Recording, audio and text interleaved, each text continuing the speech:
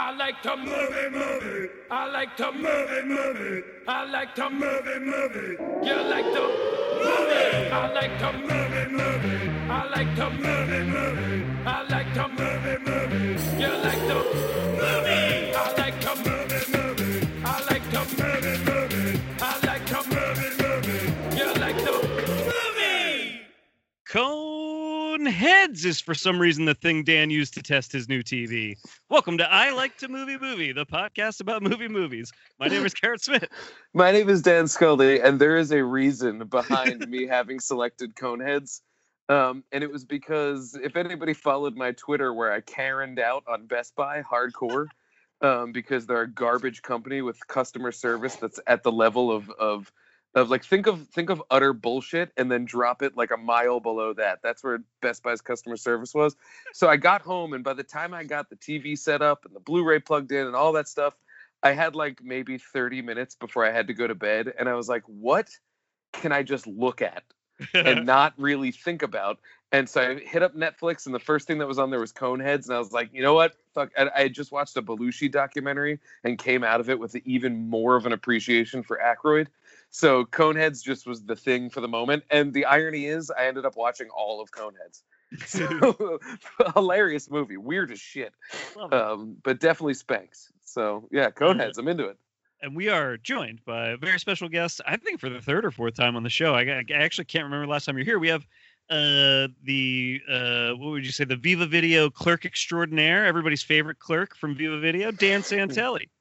I'd say some people's favorite clerk, but hello everyone. I'm Dan Santelli, and this is my third time, and I believe the last time I was on was in March of 2017 when we did Zodiac. Oh, it was Zodiac. Oh, wow. Mm-hmm. I was thinking it was Elle, but I guess Elle was the first time you were on. Indeed. Yes, Because I remember I that had never met you before, and we knew this of Elle.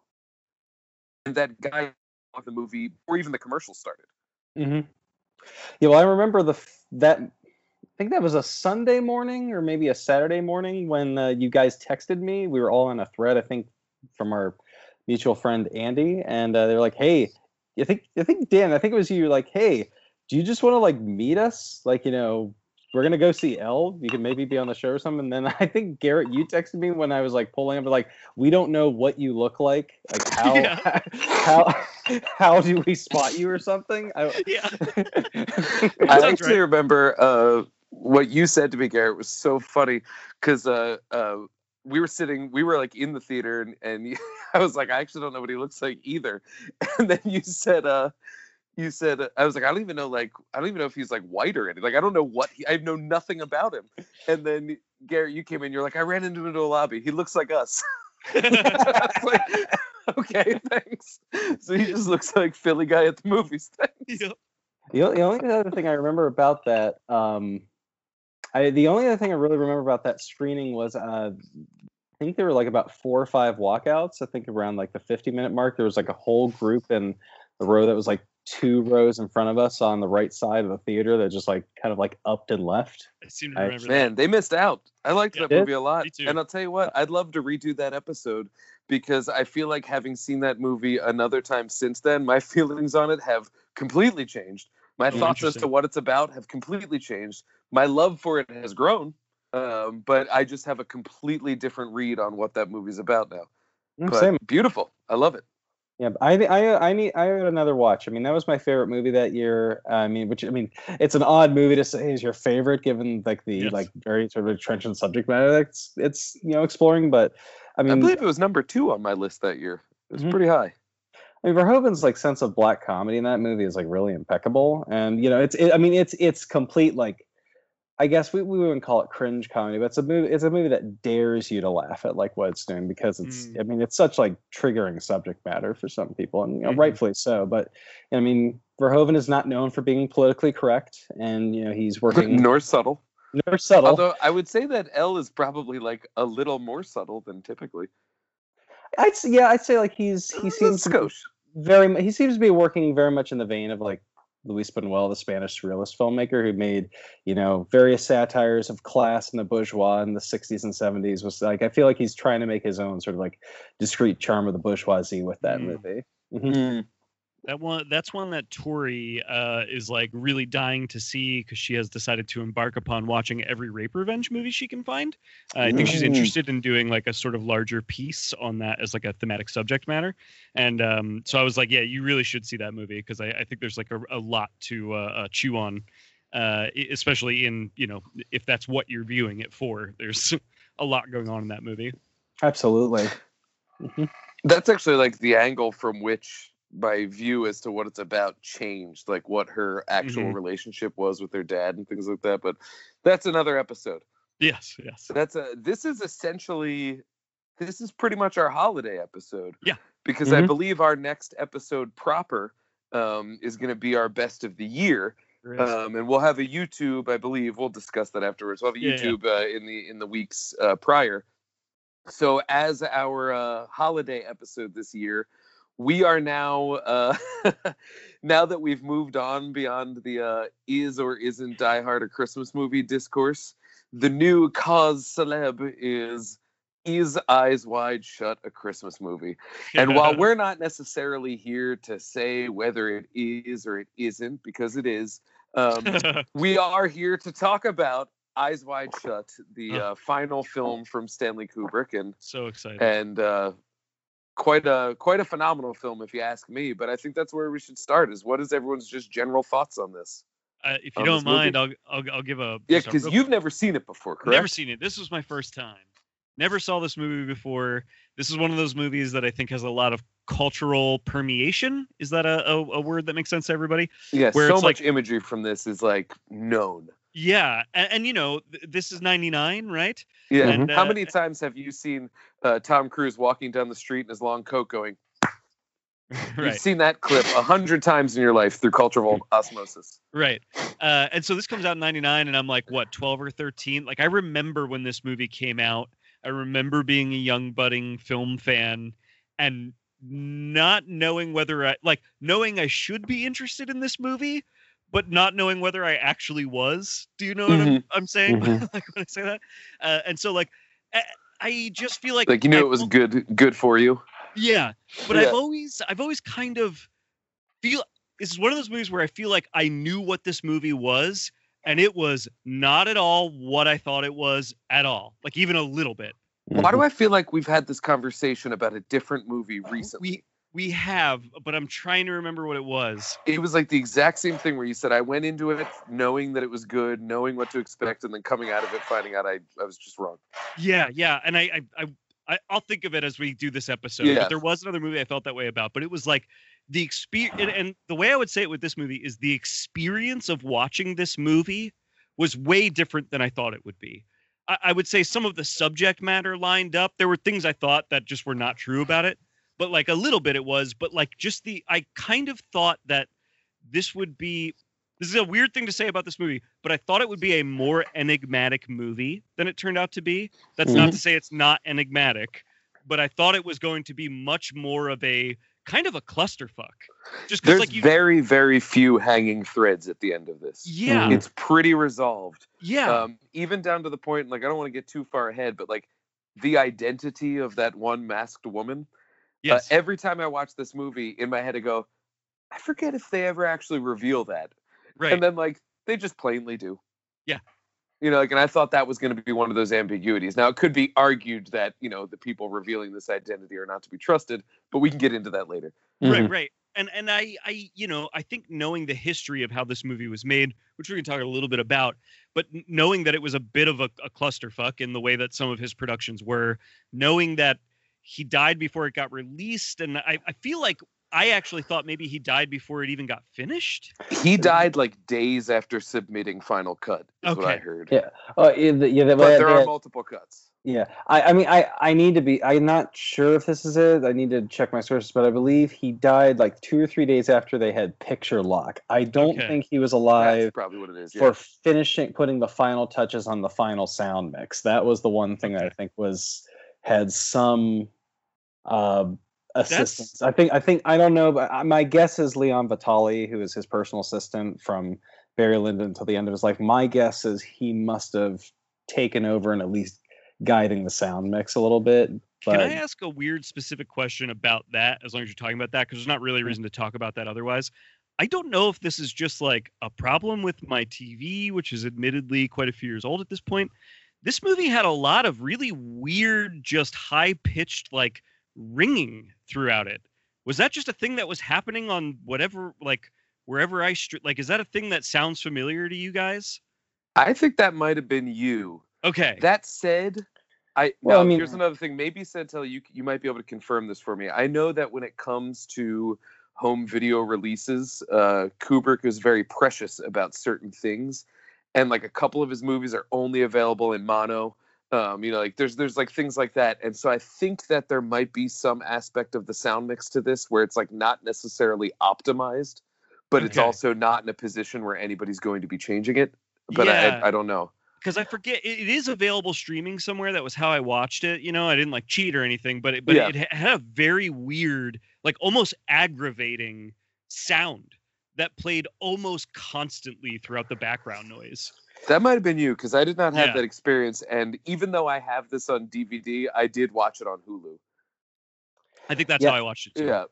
Yeah, I mean, I can't be sure, but I've watched this movie enough to know that it has a fairly quiet sound mix, at least when there's no music playing. Yeah. So I have a feeling that they may have had a bad master on their platform. Could be. I mean, wherever I got it from, it was weird. I was like, this is frustrating, and I was at first I was like, this is definitely a problem. And then it just kept happening that I was like, is this a weird fucking choice that Kubrick made? Is this Kubrick being just like a fucking weirdo? No, one thing that you probably did notice about this, it's not in every cut, but it's in most cuts. During the orgy scene, any instance where you would have actually seen penetration, there is a digitally rendered hooded figure standing in front of that. That wasn't always there. I imagine had Kubrick not passed away before the final cut of this, he would have had nothing but terrible things to say about that development. But alas, it is there. Believe it or not, I believe courtesy of the Eyes Wide Shut program that was on the it wasn't Siskel and Ebert at that point. It was just Roger Ebert at the movies. He had a panel of critics, which was Ray Pride, Michael Wilmington, and Jonathan Rosenbaum were on, and I believe it was confirmed that Kubrick, or at least the Kubrick estate and WB, had agreed to have those in there because they wanted it to be shown with an R rating. Fair enough. I mean, I do get the making that exchange for release, but it is one of those things that, like, even had I gone into watching this movie, and I've actually seen that footage before, because there are cuts that I think the European cut has a couple different alterations. So you see it, and it is just two people fucking pornographically. But it's one of those things that even if I didn't know to look for it, it's a choice that I don't love, because it is pretty noticeable that this item is placed right there, Well, and you can really tell in one shot when it's at the very tail end of when Cruise is wandering throughout it's right when they go into the library at the end, right when he's not accosted, but the one woman tries to pick him up and distract him. There's a moment where the Steadicam passes by one of the digital figures, and it's impossible for it to do what it's doing without actually running into the person. Yeah. So that's like how you can definitely tell it's there. Now it has a weird hovery element though, and that's what bugs me. Now, granted, I'm looking for it now, but I'm convinced that even if I wasn't looking for it, I would just have that feeling of there's some fuckery going on here, I'll be honest, I did not notice that was digital. I did actually think that there were figures standing there, and I was actually kind of admiring that Kubrick, of all people, was willing to make that sacrifice just so his movie could be seen by a wider audience. Mm-hmm.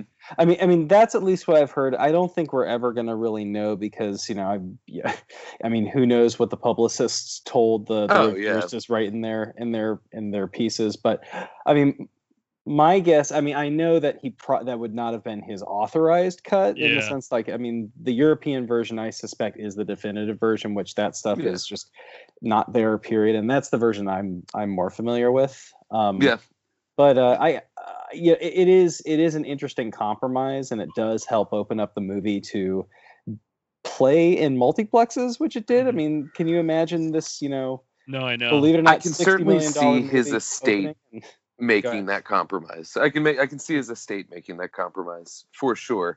I don't know if I can see him doing it, but then again, like everything I ever hear about him is always contradicted as well. Like he's an enigma wrapped in a mystery, wrapped whatever that. Yeah. I will say that I'm glad that it went wide because my first experience with this movie was actually my grandmother, who is now in her 90s.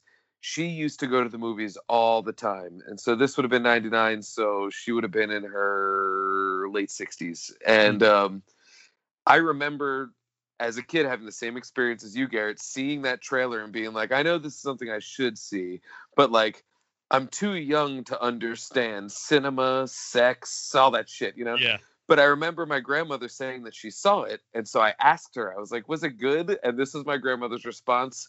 To a T. She said, yeah, really weird though. And that was the whole thing.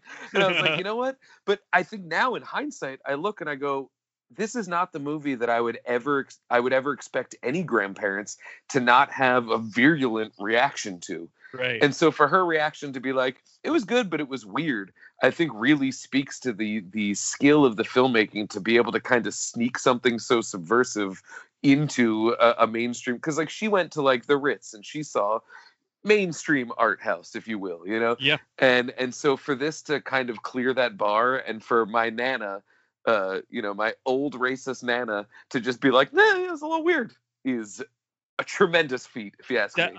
I totally agree. I mean, that's why I said I kind of admired the choice in some weird way, because I really was respected. I just was thinking about, like, I know I would like this movie one way or the other.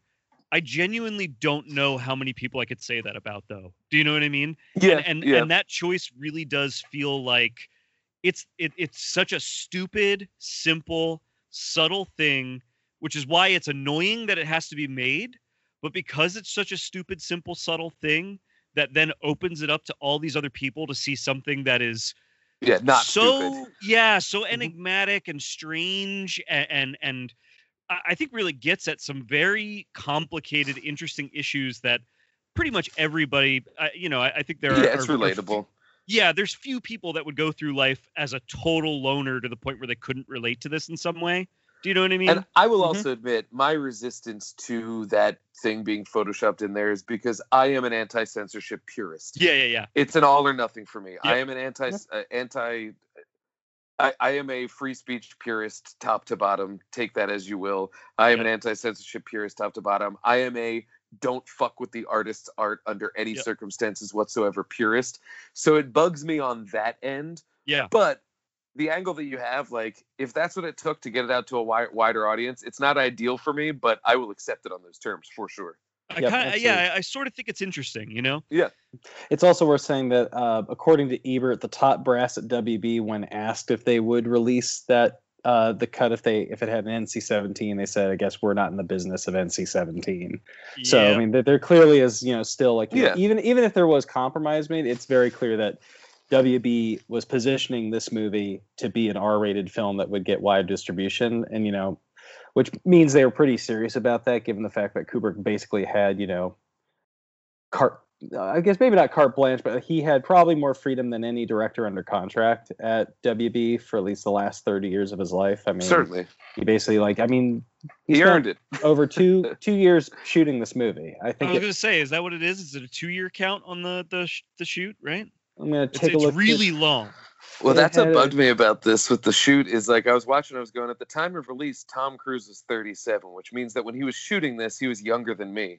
And Nicole Kidman's 32 at the time of release. So I was watching this movie for the first time in 5 years, and I was watching it going, I am older than both of these fucking people, and it's bugging me out. Yeah. Okay, so principal photography began on November 96 and it wrapped in June of 98. So it had a 15, let's see here, for over 15 months, and the period included an unbroken shoot of 46 weeks. Wow. So my guess is they probably had some pickups between time, but the fact is it took a year and a half to make the movie. So I can't wait to actually dig into the movie, but I have questions about this as long as we're talking about it. Are either of you familiar enough with the shoot itself to know, like, is this just his typical, like, he's reshooting scenes over and over and over again? Or are there 4 more hours of Eyes Wide Shut that we just are never going to see and don't know about? Both, maybe? My guess would be both, but I don't know. I honestly wouldn't know. I mean, all I know is Kubrick incinerated all of his outtakes, so we'll never really know exactly like what the length of the rough cuts were, if there were any.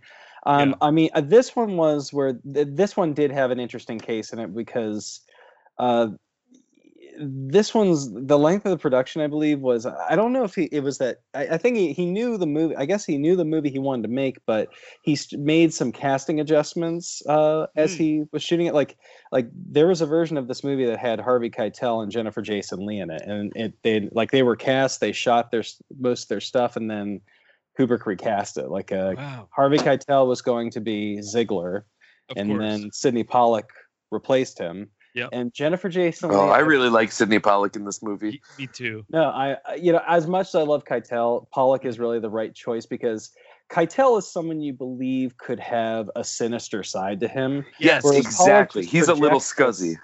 Whereas Pollack projects this general like overall niceness, which is a perfect misdirect for the turn that the character takes in the last third. Well, the last big scene at the end. I think a lot of what this movie is about is that whole idea of like there's more going on behind the scenes of these fresh faces you see every day. You know, there's always a dark side to all of these things. And like, yeah, Harvey Keitel, I see him and I almost see the dark side on the surface. Whereas Pollack, it's just like, yeah, I'm going to drink tea with this man and we're going to talk about books, you know, like it's just that kind of thing. Yep, we're gonna play. Well, as he would say, we're just gonna knock a few balls around. While Oh yeah, actually, specifically that line when he said it, I was just like, "Oh, you." And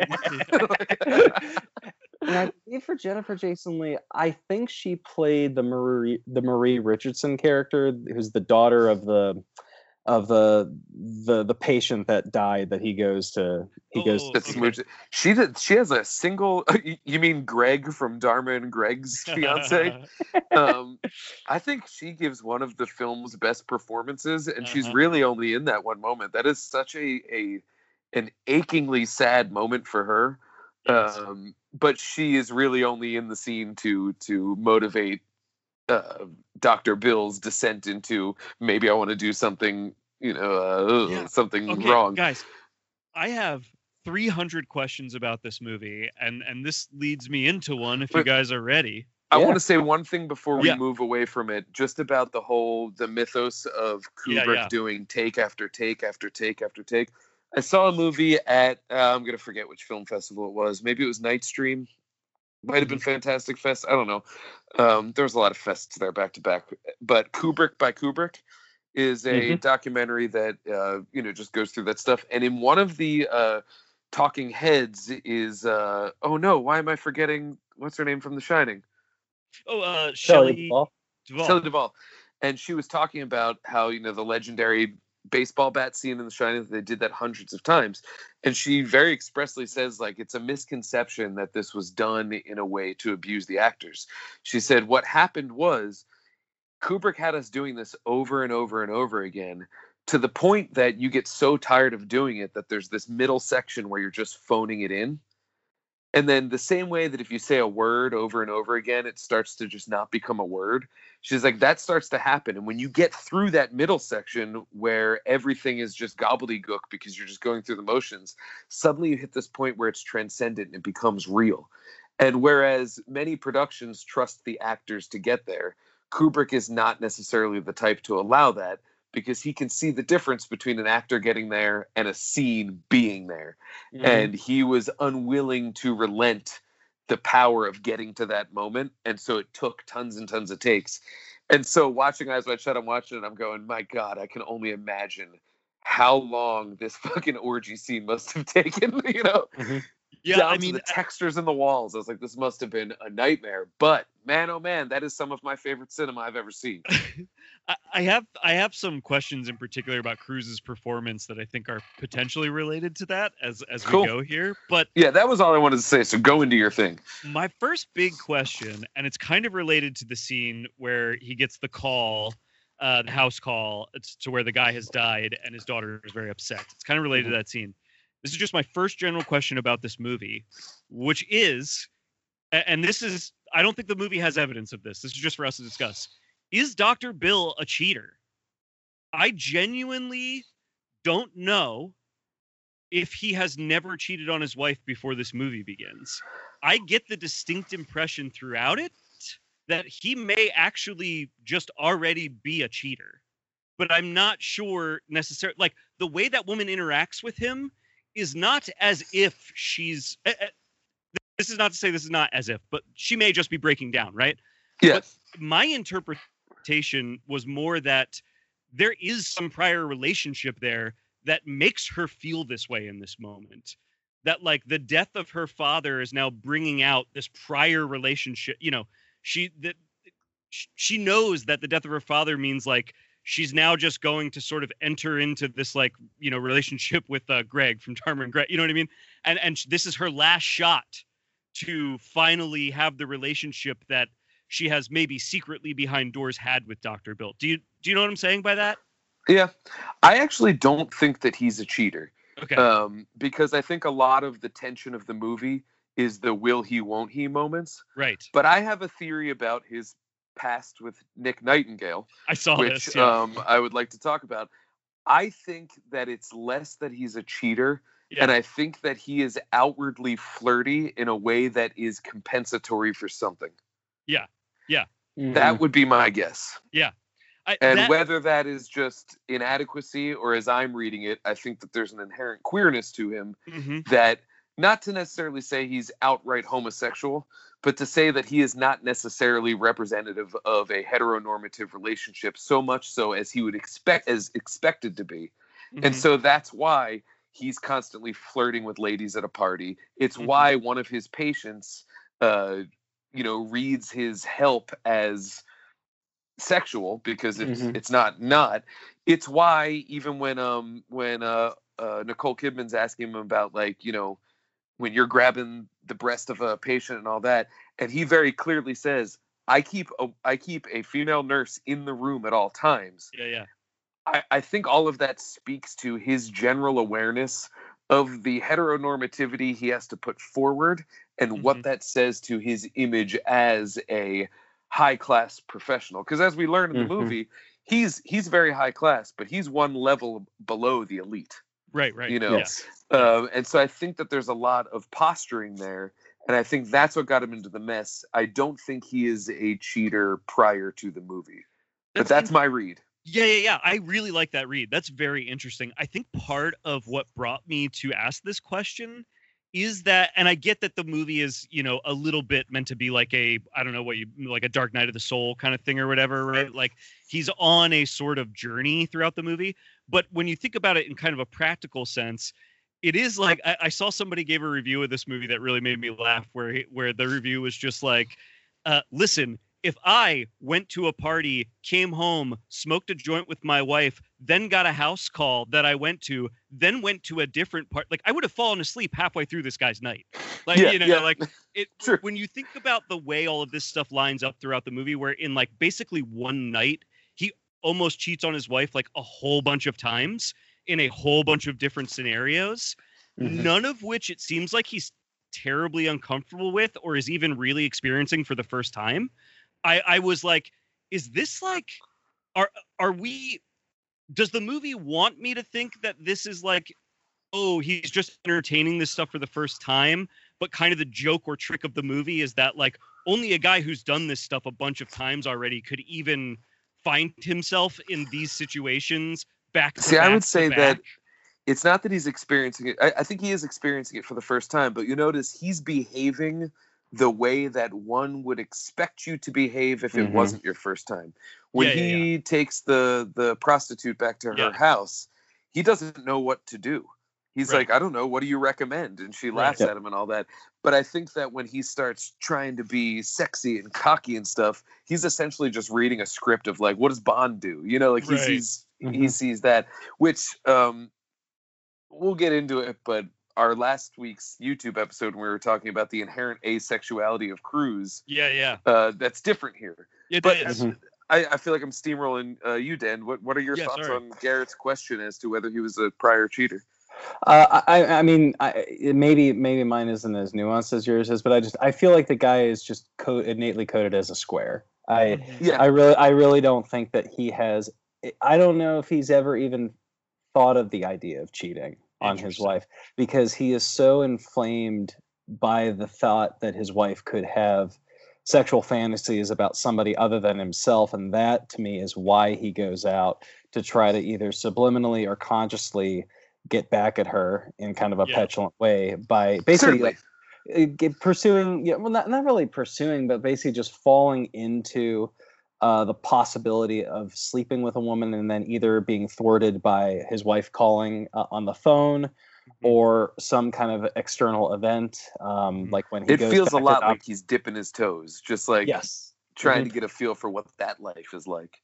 And I'll say before I lose it, I'll say like that and the way that is structured, I think has led some people to think that Kubrick's basically making an argument for monogamy, which I don't think is what's going on here. I think a lot of it is much more about base human desires and sort of persona versus the inner being, and the various performances that we put upon, as you put, Dan, like in terms of what social circles we're in. Because it's interesting, because if we were going to think that, he may have a kind of like queer edge to him, then maybe the scene to really look at is the scene when he not meets with, but when he engages with Alan Cumming as the bellhop in the hotel, which is really like one of the only times where he actually like seems to have some semblance of being a regular human being and seems almost like comfortable or at least intrigued in those reaction shots by the way like Cumming is basically like, clearly trying to flirt with him. Onto him, and I think too that his normalcy comes, his like air of normalcy in reaction to Cumming comes from, I'm going to keep saying come, his reaction to Cumming, it's appropriate. His reaction to Cumming's, kind of like awkward forthrightness is one of comfort, but he also seems to be wanting to couch it in, well, at least I'm not that guy. Right. I've got normalcy on my side, which I think bolsters my argument that he's compensating for something. But like I said, this is new. This is probably the fourth time I've seen this movie, and this is new to this reading. Just because I was watching the way he talked to Nick Nightingale and the way they talk to one another, I was like, I think that they either used to regularly or at least had one sort of incident back in med school. That's interesting. And furthermore, it could be the reason why Nick Nightingale dropped out. We don't know. Right. Now, granted, none of this is necessarily in the text of the movie. Yes. But I think it's there in the performance. But I also just might be reading into it because that's just something that I always do with Tom Cruise because he's so distinctly asexual. Well, it's not in the text, but there explicitly, but there are some implications. I don't know if I would quite agree with you in terms of the Nightingale, Bill Hartford possible affair. Or at least at the very least, there was sexual tension between them, I think. You can definitely see a bit of that when they first reunite and they're at Ziegler's party. So no, I mean, I'm not like shutting it down, but I would say no, I hear you.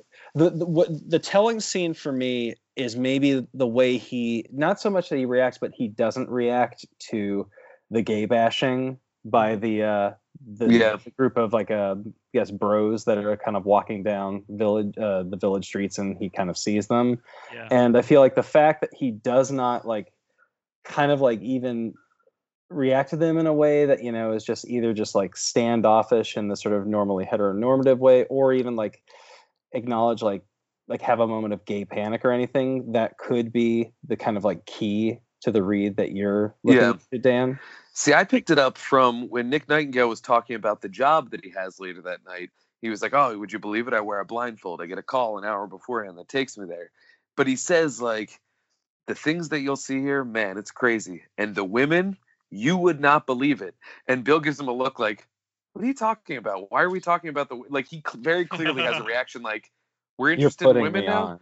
And the way it's like, it almost read to me as like, I put on that veil for the world, but I thought between you and me, we don't necessarily have to posture as bros here. Yeah. And it like seemed very strong, but it's another one of those things like you and I talked about in Mission Impossible 2, Garrett, where it's like Tom Cruise seems to have such an inherent cluelessness about the sexual elements of certain movies he's in.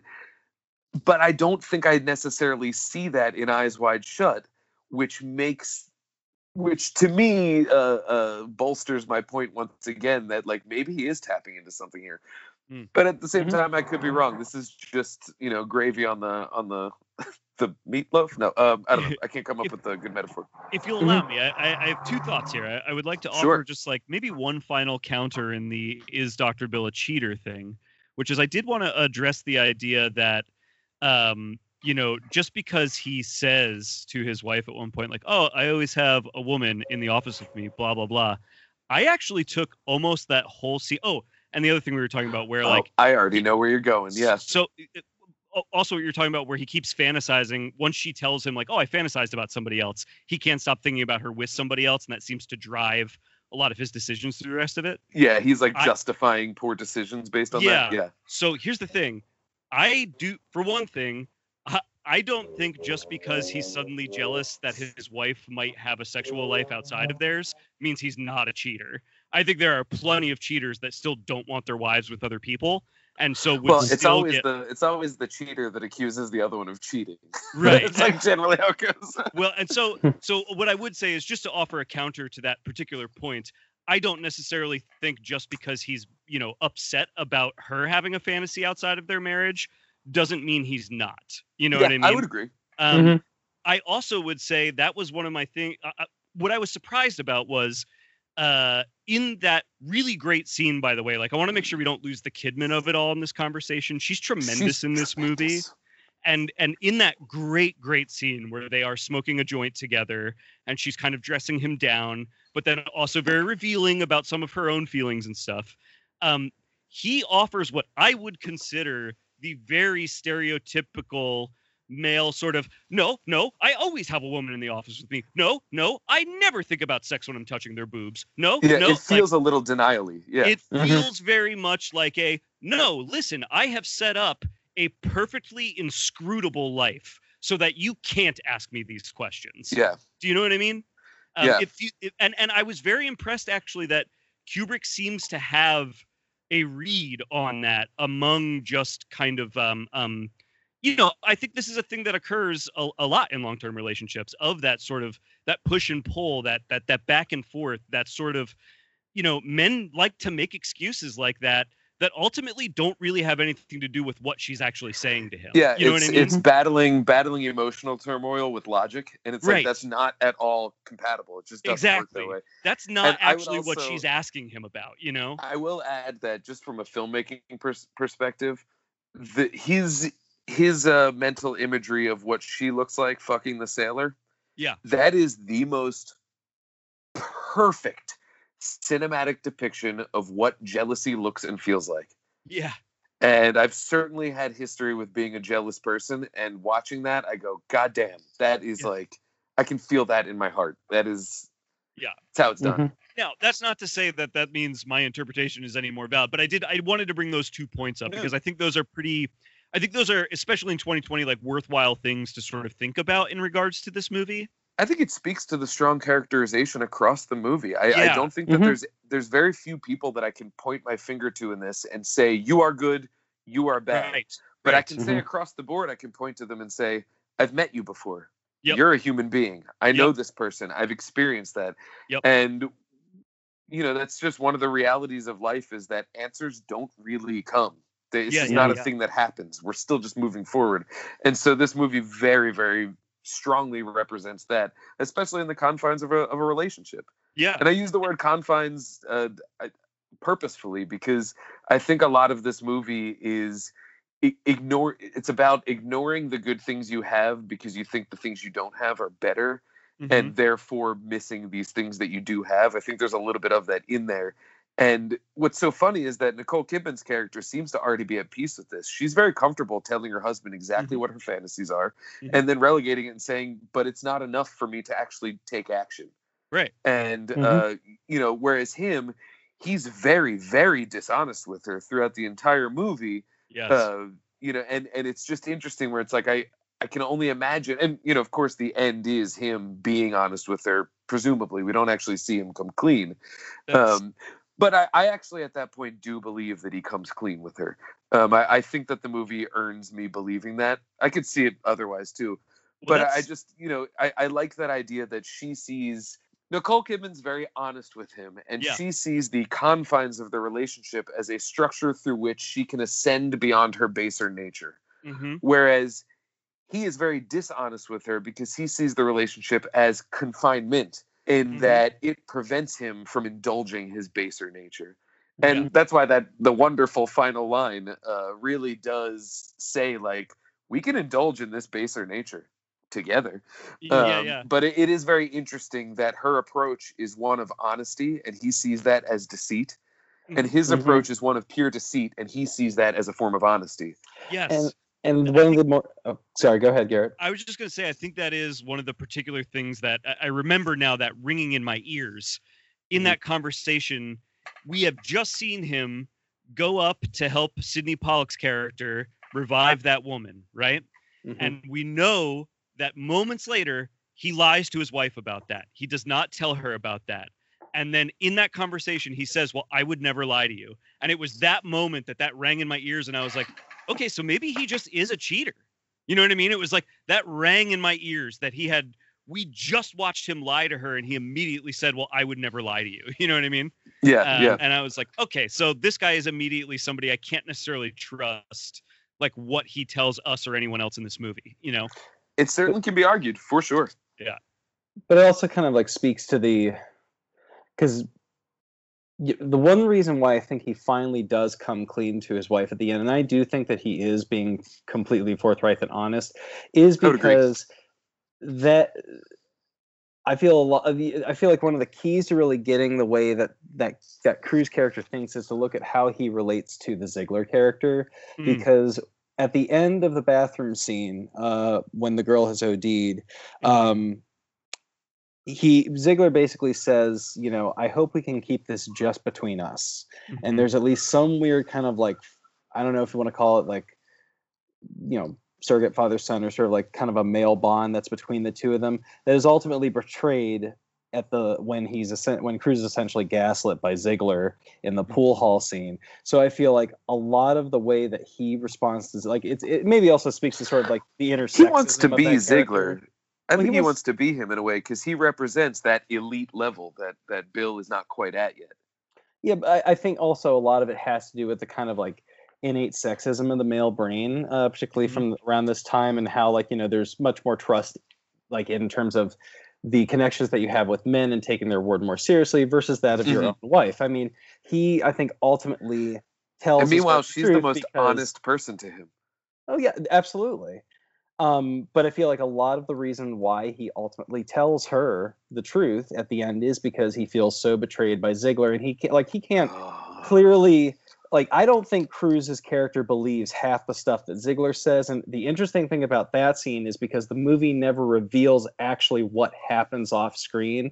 It's that I've always felt that the Ziegler scene at the end is kind of meant to be him gaslighting Cruise, and thus the movie gaslighting the audience to make us think that, Nick is purportedly back in Seattle. I don't believe that for a moment. Yeah. Or, nothing happened to her that night that hasn't happened 100 times before. Yep. I don't know if I believe him when he says that. Yeah. And I mean, that this may be a little literal-minded to say, but I feel like or at least a literal-minded observation. But I feel like it's at least a good way to sort of like figure out the kind of space the psychic space that Cruise character is operating in, and how he relates not just to men but also the women in his life, and also the fact that the character is kind of like, go back to what you were saying there, like how he postures this persona, but he is ultimately clearly kind of like not very comfortable, I think, in his own skin. Yeah. I mean, and of course, it's the big joke of the movie is that, you know, Cruz, this character that is basically objectified sexually by almost every person he comes in contact with once the whole night excursion begins, how he constantly fails to like commit adultery. You know, I feel like that, which is an interesting subversion of the sort of like, you know, usual studio picture male characterization. At least particularly of movies at that time. I think it's just kind of like interesting to look at it in that sense of how, you know, this character, it takes basically sort of, you know, a break of male bonding in order for him to actually come down to earth and sort of like see, you know. Yeah, it's very interesting, Dan. I would agree. I also think too, another interesting thing that I pulled out of the Nightingale interactions is exactly this. Dr. Bill did what you are supposed to do. And listeners, I'm air quoting what you're supposed to do, which is go to school, train for your job, get a job, start your family, do this. Yep. And he is utterly enchanted with the fact that Nick Nightingale said, I don't want to be a doctor. I want to be a musician. I want to play music for a living. Now, granted, he's got a wife and 4 kids at home that he ostensibly very rarely sees. But it's still one of those things where he's looking going, man, I did everything that I'm supposed to do. And it's not necessarily fulfilling. But I'm very fulfilled by this music that I'm hearing that's created by a person that I know. Yeah. And what is this choice? And so it you know, it kind of undercuts his posturing a little bit to run across that.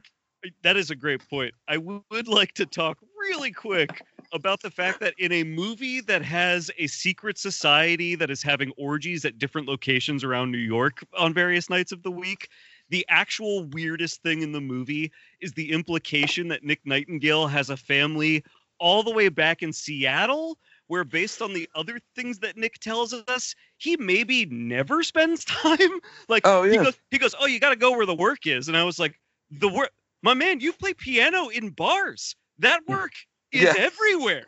Why are you I'm pretty sure Portland's right around the corner from you, brother. Why are you on the other side of the country? Well, that speaks to my other theory. Yeah. Is that if Nick Nightingale and Dr. Bill had some sort of sexual past, it could lead to the suggestion that Nick Nightingale is not home because he doesn't particularly care to be, because that's he, you know, to that degree he did what you're supposed to do, but finding fulfillment on that level is just something that doesn't exist there. Now, once again, this is me just, you know, projecting an idea onto it, but go for it. You know, I think that's an interesting idea. But yeah, that was so funny. He was like, yeah, I got a wife, 4 kids. I was like, when did you have time to even make those kids, man? It's like you were on tour. He goes like, at some point he's like, yeah, you know, like every couple of weeks I get a new invitation to a different address. And I was like, every couple of weeks? Dude, I thought you meant like, yeah, I'm in New York because I got this job at this bar for a 2-week stint. I didn't realize you meant like I mostly live in New York and forgot that I had a family until you asked. Like, you know what I mean? But that's another thing too that Bill can be jealous of is this guy actually has a valid excuse that he can cut the ties from his family and validate it as, I need to do this to provide for you. Right. Whereas he does not. The only thing he can do to get away from his family essentially is lie. Right. But also, it could also just be a narrative anachronism because, you know, this movie is based on a novel from the 19th century by Arthur Schnitzler, and I believe in the novel too, they're Jewish. Which is different because a lot of this movie, I think, leans upon the weird prudishness and guilt that Catholic people have about sex, which, as I understand it, does not exist in Judaism. Well, actually, Frederick Raphael, who wrote the script for this, originally wanted the Hartford character to be an unhappy Jew, and or at least it's interesting that Kubrick would jettison that, particularly because I believe Kubrick was Jewish himself, and you know. Although he didn't really work a lot of Judaism themes into his work, so maybe I'm just being like. I think it makes sense though to change it to suggested, you know, Catholic or Christian or just of that. I think it makes perfect sense given the tension that is underlying. You know, I don't know a lot about Judaism, but I grew up in an area where there's a lot of Jewish people, and one of the things that I was always impressed by is how many celebrations and rites seem to be designed with the idea of interpersonal communication at its heart. And when I was raised Catholic, I've since recovered, and But one of the things that I always found so distancing about it is that it's a religion very much based in mourning and avoiding communication almost at all costs. Mm-hmm. And so I think it does make sense for a movie that all of its plot thrust comes from miscommunications or, willful deception that I just don't see being congruent with, a Jewish family. Yeah. But also in the general sense, the movie does have a sort of dream like aura to it. I wouldn't say it's pure dream logic, but it does have the kind of, it's not quite reality. It's maybe a heightened reality. I mean, it's Kubrickian reality in which like everything is slightly exaggerated to some degree. Mm-hmm. And I guess the anachronism I was referring to with the Nick Nightingale is, I guess, in the novel, or at least the time which that novel was written, a musician probably would have been called away from town to town to play in the courts or to at least play by hire because, the trade itself was, So I won't finish that thought just because I feel like it's obvious what I'm about to say. But please say it. I actually want to hear the rest of this because I think you're on something that's interesting. Yeah. Oh, but I feel the anachronism, like what Kubrick thinks do is he's kind of keeping the general sort of plot threads and strands from that 19th century text and just basically modifying the setting, but not modifying the logic. And that kind of remove creates that sort of like dream oniric atmosphere that's in the movie. I mean, it's like, I don't agree with some critics who have said that this movie takes place all within a dream space. I think it works with dream logic, but I feel like there is like that there are like, if the whole movie isn't waking moments, then it's at least, mostly waking moments, or at least moments when people are awake. Like the only, I would not read this movie as being in a dream. No, like the only I think scene the that dream I feel tone is there, but especially with like that like the kind of off blue lighting from outside that hits people, that's almost like when I see that I think of like Blue Velvet. But I see like there's that feels dreamy, but I don't think an ounce of this happens while someone's dreaming. Well, the only not for nothing. scene. Why would you smoke weed with your wife in a dream? You know what I'm saying? Like, why would you need to go in an altered state while you're already in an altered state? Mm-hmm. The only scene that I think could potentially be argued as happening within a dream space is when Alice wakes up and recounts the dream that she had to him, and there's all that blue light. I mean, that's the only scene that I feel like you could potentially make an argument for existing while a character is asleep, because it's a kind of recapitulation of the idea from the earlier scene when they're high and she confronts him, and it could be that sort of paranoid, sort of like thoughts that are lingering that are just firing into a sort of like dreams, like he's sleeping, he's just like having a sort of experience of that exact dynamic. I have an interesting thought about that, Dan, because I thought that was very interesting that she describes that dream, and then what she describes almost seems to be what Bill ends up going through in some way. Like there's almost like this weird psychic link between them that like once this little rift kind of erupts in their marriage, they almost seem to be able to psychically like affect one another's reality, like through their sort of her description of that dream sounds like what his reception of a different dream description would be as a jealous man. Yes. Yep. Because the first time it's her just saying, I had this dream and I really was just enamored with the thought of physically embracing this guy. But the second one is, and then we laughed at you. There was people everywhere fucking, you weren't one of them, and we laughed at you. And like that feels very much not like what her fantasies were like, but very much what he fears they actually were. Mm-hmm. And from that angle, I could imagine someone arguing that it's a dream. But I don't know if I'd say dream, but I would certainly say that's a point where, like you're saying, Garrett, there's just this weird, loose relationship-all connection between them that speaks to that tension that's currently between them at that moment. It's almost like this pain that they're each kind of feeling literally like influences the other one's reality. Like, correct me if I'm wrong, her description of that happens before he literally ends up at a party where he is alone amongst a bunch of people fucking. Yeah. You mean when she talks about the dream that she had? Where she specifically says like everybody was laughing at you. That comes immediately after he comes home from the orgy. Sorry, you're right. It's after it. And so it's like he has this experience and she literally dreams about it while he's doing it. Yep. You know what I mean? Once again, though, that's another situation where it almost retroactively, from his point of view, justifies what he already did and ostensibly currently feels guilty about. Yeah. Right, yeah. And because that's the way it plays out, that makes me think that one could make the case that one scene is happening inside Bill's head when he's having a dream. Like, Could be. But I really like the idea more that it's like, there's just some weird cosmic thing between these people, and this little rift in their relationship is like somehow literally because I do actually think, like, what I think Kubrick's getting at is like, I think that happens. Like when I have those little problems with people you love, people you really, really love. And they always know. But whether then they know. And exactly. And there's that little thing that you're keeping from them, and you're keeping it from them. And because you know that you are, they can feel that on you. They can read that tension. And then they start doing things that maybe they don't want to do because of feeling that tension. It's like this push and pull that starts it's like this crazy, almost magic communication born of willful miscommunication. Yes. Yeah.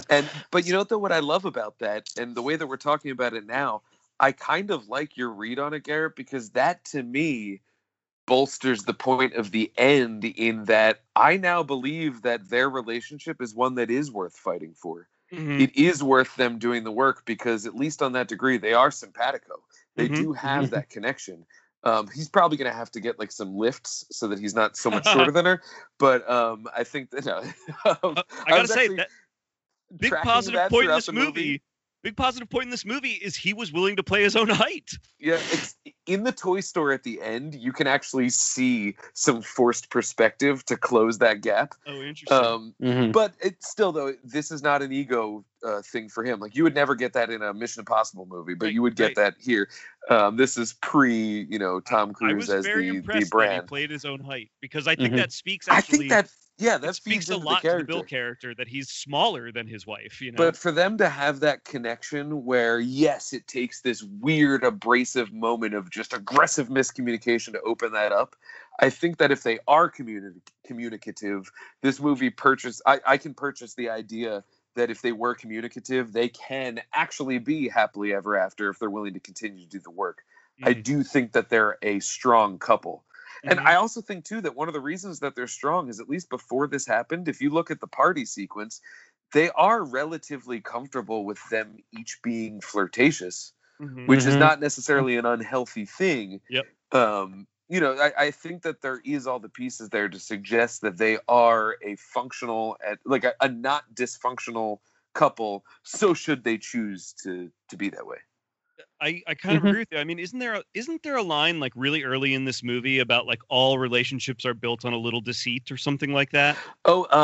It was, she was talking to the guy, the really creepily aggressive dude that was dancing with the Hungarian. Yeah. The Hungarian, and she, shows the ring and says, I'm married, blah, blah, blah. And he tells the story of like, well, back in the day, the reason you would get married was because that essentially, pops the cherry. And then from there, you're free to do whatever you want.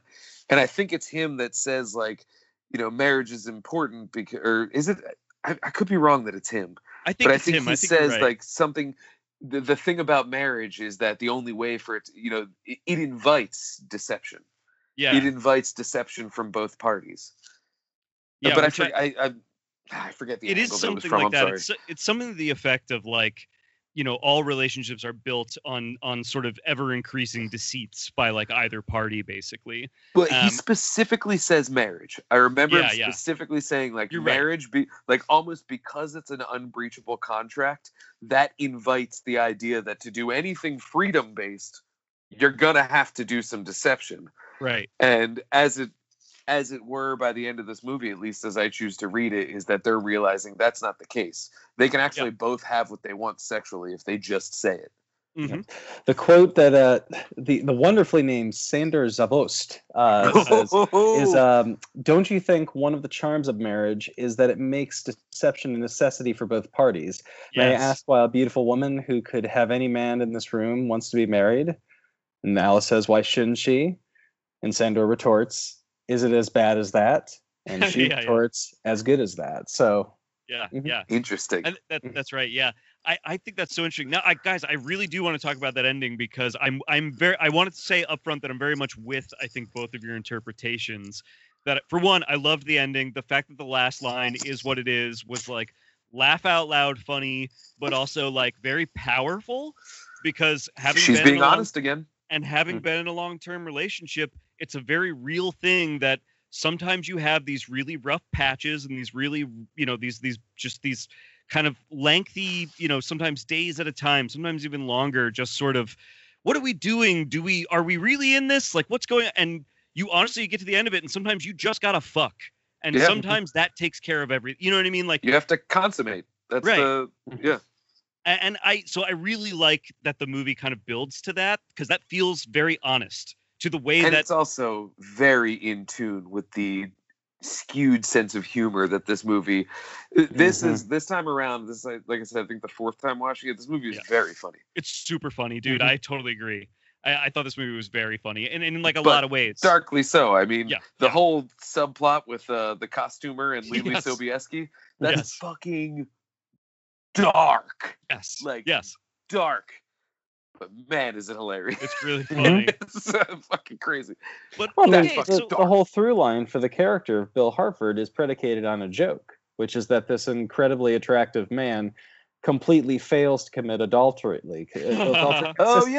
Even when he has all the opportunity to do so. Yeah. And part of it is because sometimes he self-thwarts, sometimes he's thwarted by external circumstances, but he always has the opportunity to return to the place and right the wrong and try to commit adultery a second time, but he still fails to do so. Yeah. That's very I have a plot question for you guys. Yeah. So the prostitute, I forget her name. Was it? Domino, that's it. Mm-hmm. She's also a bounty hunter. She more name's Domino. Do we think that she really did get that diagnosis? Because when he first walks in, her roommate is very aggressively trying to fuck him, based on the whole idea of, she said you were really good to her last night. Right. We don't know whether that means, I don't know whether she knows that he paid without getting services. I don't know if she's assuming that he has HIV as well. Mm-hmm. I don't know if she has HIV and therefore doesn't mind fucking him. I don't know what the actual facts of that situation are based on the behaviors, because she only even tells him about that diagnosis after he rejects her advances. Yeah. I don't have an answer. What do you guys think? I have no clue. You're getting to, I think you're dancing around. I have a bigger question actually that is very specifically related to this. Hit it. And it's gonna go right to the question I was gonna ask about the ending. So Bill discovers the secret society, right? And the secret society basically can't let Bill leave, right? Like, that's their thing, is because we can't have an outsider. An outsider will out us. So that can't happen, right? And then Bill does leave. And then the rest of the movie is every single interaction he had leading up to getting to the secret society gets weirdly inverted post him leaving. When he returns to the costumer, he even comments on, you are literally going to call the cops on those guys. What are you doing just hanging out with them and treating them like they're fine? We've made an arrangement. It's a business. Even the Alan Cumming character, again, he's definitely coming on to Bill, but he has a very strange interaction with Bill.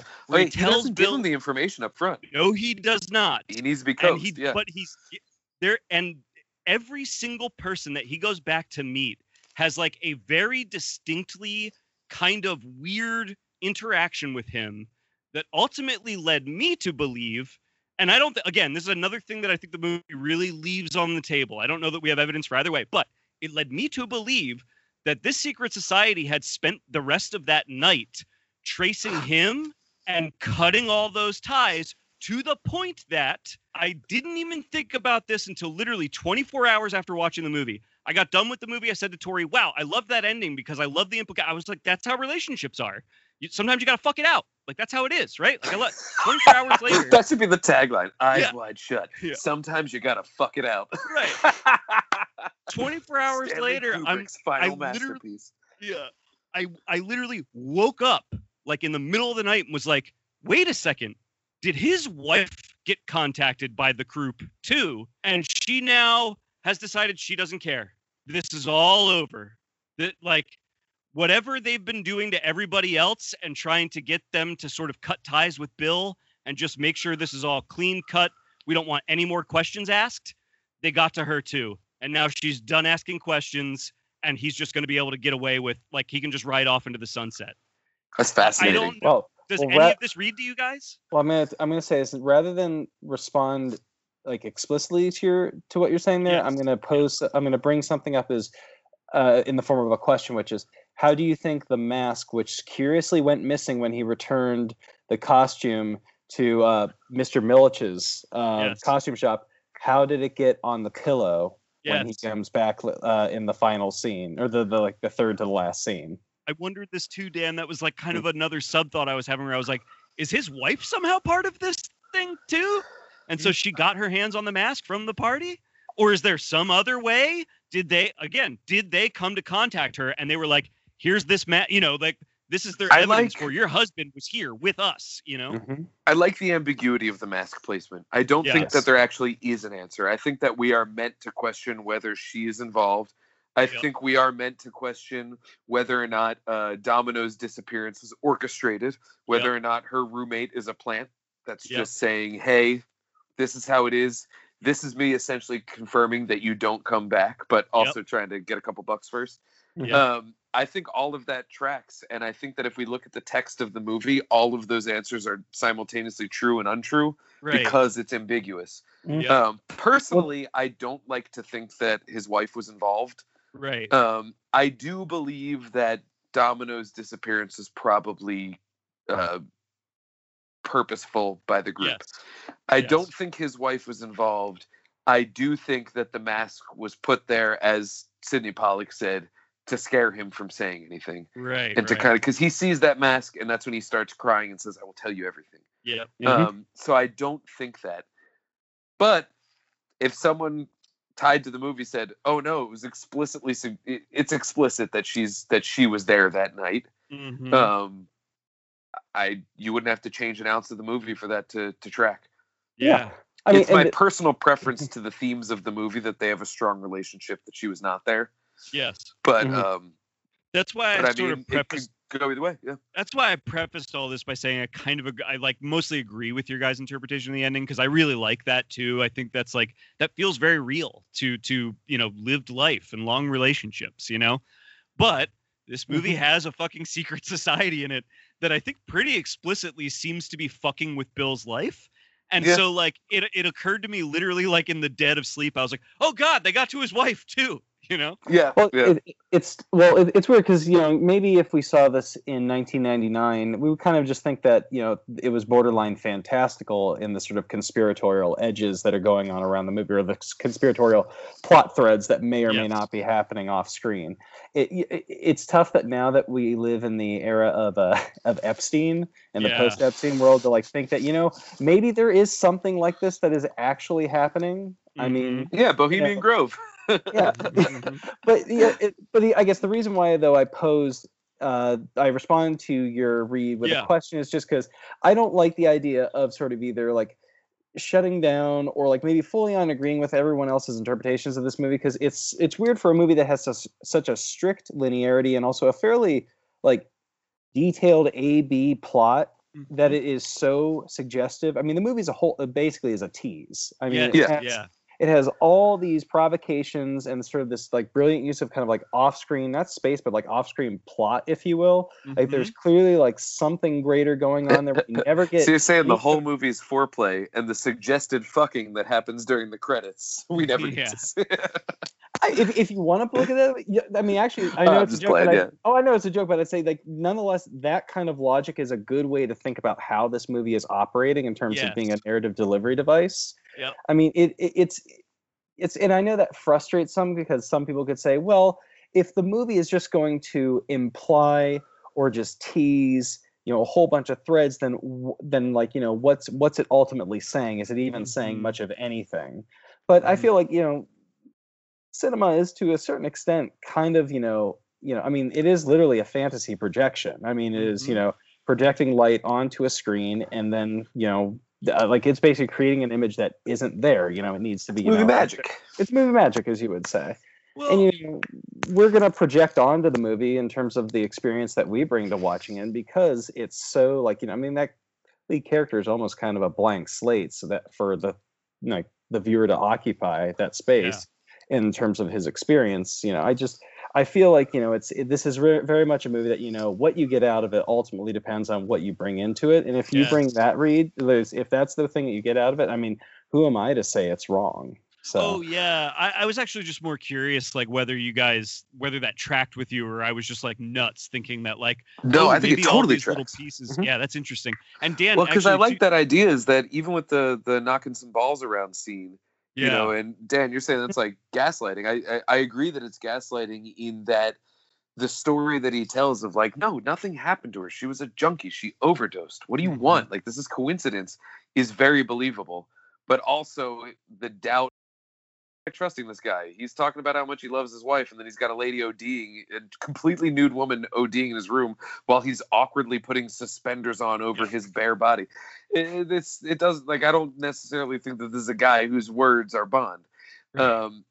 But there's nothing in the movie that could definitively put me on either side of that line. Yes. And so it validates all those reads. I was going to say, Santelli, like I to your point, I mean, I loved this movie and I loved the experience of watching it. And really what I mean by that is that it's such a suggestive experience. It's just like you're saying, it's such a suggestive experience. And again, it's like, maybe it's just living in the landscape of current movies where I feel like there are no suggestive movies. All movies really like beat me over the head with exactly what they're about. It's wonderful to see a movie that just leaves that on the table for me to just sit with and just whatever it is, whatever I take from it is what it is. You know what I mean? Like, I like that experience. It's a 3-hour movie, but you got another 24 hours of entertainment value out of it. Oh my God, yeah. There also, gnawing on it. And it plays fair with the viewer, too. Yeah, sorry, go ahead. Yes. Yeah, I was just going to say, this thing watches for a 3 hour. Like, for me, it's a smooth 3. I just watched a 3-hour movie recently that is a huge, I'll just say it, Seven Samurai, that everybody loves, and I liked. It was good. I'm not here to shit on Seven Samurai, but it felt like a fucking 3.5-hour movie to me. This movie felt like it was 10 minutes long. I could have watched this movie twice back to back. This one moves. It just fucking moves. It's weird for a movie that really is not like predicated on any kind of like action or propulsion, just how seductive it is in terms of a viewing experience. And part of it could be the kind of like teasing element to it. The other part is also the fact that it's a really terrifically edited movie. I mean, not just in terms of scenes. Like, I mean, scenes are like, I mean, there's a very like direct arc to scenes in terms of the development and the edit, or at least in terms of developing the drama through editing in addition to performance. But it's just, it has this very, very strange, just like, I actually can't even really think of the way. I have a great example. The drive to the orgy is the strangest little feat of editing that happens. It suddenly becomes like a Jarmusch movie for a second, where it's just crossfades of driving. Now, a Jarmusch movie would go into the cockpit. Not cockpit, the driver's seat. Wow, it's not a plane. I had that. It's a Mad Elf. It's 11%. So even though I'm halfway through one beer, I'm a little loose. But yeah, that's like this right in the middle of that movie. That should be jarring because suddenly it becomes a series of crossfades of just a car driving. Fading into a car driving. But I was watching it, and it was almost like putting me to sleep before it was about to scare the fucking hell out of me. And that's when it occurred to me. I was like, man, the editing on this is so tight. And it's not necessarily consistent in how it's edited from beginning to end. From act to act, that sort of changes. Like, for example, like the editing in the pot scene is wildly different from the editing in the costume rental sequence. And I will say that one of my favorite moments in the movie is when she breaks down laughing during the pot scene. We stop going from these weird off-center presidential zooms to just full handheld at that moment, and it is stark and it works. And I don't love handheld, but it works. Well, actually, that shot, the camera is on a tripod, but they have it on like a weird 50-60 millimeter lens so that you can get the jarring tilts and ups and down. That's probably why I like it, because it's not actually handheld. But yeah, no, I get what you. I mean, that like the pot smoking scene. Yes, it does alternate between these sort of like various internal close-ups of one person's face and then the other person, like almost like we're a third spectator, just like plunked in the middle, and we're almost like turning our heads consistently. But it does this thing. I'm going to do it with my screen where they're here talking. They're not center, but it does like the presidential zoom as he's talking to her over here. You know what I'm saying? It's fascinating. Absolutely. And then, at least in terms of film style, it juxtaposes sort of like traditional, like sort of scene building, either shot, reverse shot, or sometimes like montage approach with the long take mise en scène aesthetic that you get in Mr. Milich's costume scene, just to use that as an example. Like there are, I believe, because I haven't watched this in about a year and a half, honestly. I think there are I would think you watched it last night. I think there are 5 shots leading up to the moment when the scene. I think there are actually 5 shots in that entire scene, because once they get down into the shop, that whole first the main area where visitors would occupy the space, that is all one shot. It's just various pans from them entering the shop and then going over to the counter, and then they step back into the next room, and then we cut like a 2-minute dolly shot of them just like looking at all the places around before you flip around to the reverse shot to see the office sets in the back there. So that's like 3 shots there. And the reason I'm being explicit about this is it just trying to illustrate just how weird the pace is in this movie, in terms of like it's a very hypnotic watch, but when you stop to think about it, it's very much experimenting with style in terms of long take versus the sort of traditional dialogue tete-a-tete, like cut. I think that's probably the point I was trying to make, is that the editing is not necessarily consistent stylistically. Yes. And the shot choice is not consistent stylistically. Mm-hmm. But it's just interesting that Kubrick still, I mean, part of it could also just be the fact that he had so much time to edit this movie and sort of find the rhythm in there. And not that he didn't have the rhythm in mind when he was shooting it, but, movies are ultimately made in the edit, and he would do, he famously said, the reason why he loves movies as an art is he looks forward to when he can cut the movie more than when he can shoot the movie. Dude, in that documentary I was talking about, they showed the editing suite that he had in his house. And it's like one of those things that you're just like, oh, like it looks like Neil Peart's drum set, but in editing, where you're just like, he's got everything, and he just would sit there all day. It was fascinating. Did you happen to see the photos of when he was editing Barry Lyndon? I've never. I don't know. Maybe because he's at his flatbed. And apparently, because he was a huge cat lover, he always felt guilty about the fact that he couldn't spend time with his animals when he was making the movie. So when he is editing his movies on his flatbed, basically meaning that you have exposed negative to there are 3 cats sitting on the flatbed just watching this film, going through the actual the actual flatbed monitor. You're just what? Yeah. I feel like as a cat owner, anything that has even the remote chance of dangling, you have to make peace with the fact that it will ultimately be destroyed. And so the idea that there are spools of film hanging around cats just brings such tension into my soul. I know. I also love the idea of the whole thing with film is oh man, those prints, they get old eventually. They get hairs in them. They get scratched up. It's yeah, that dude's movie was made that way. Coat by Boots.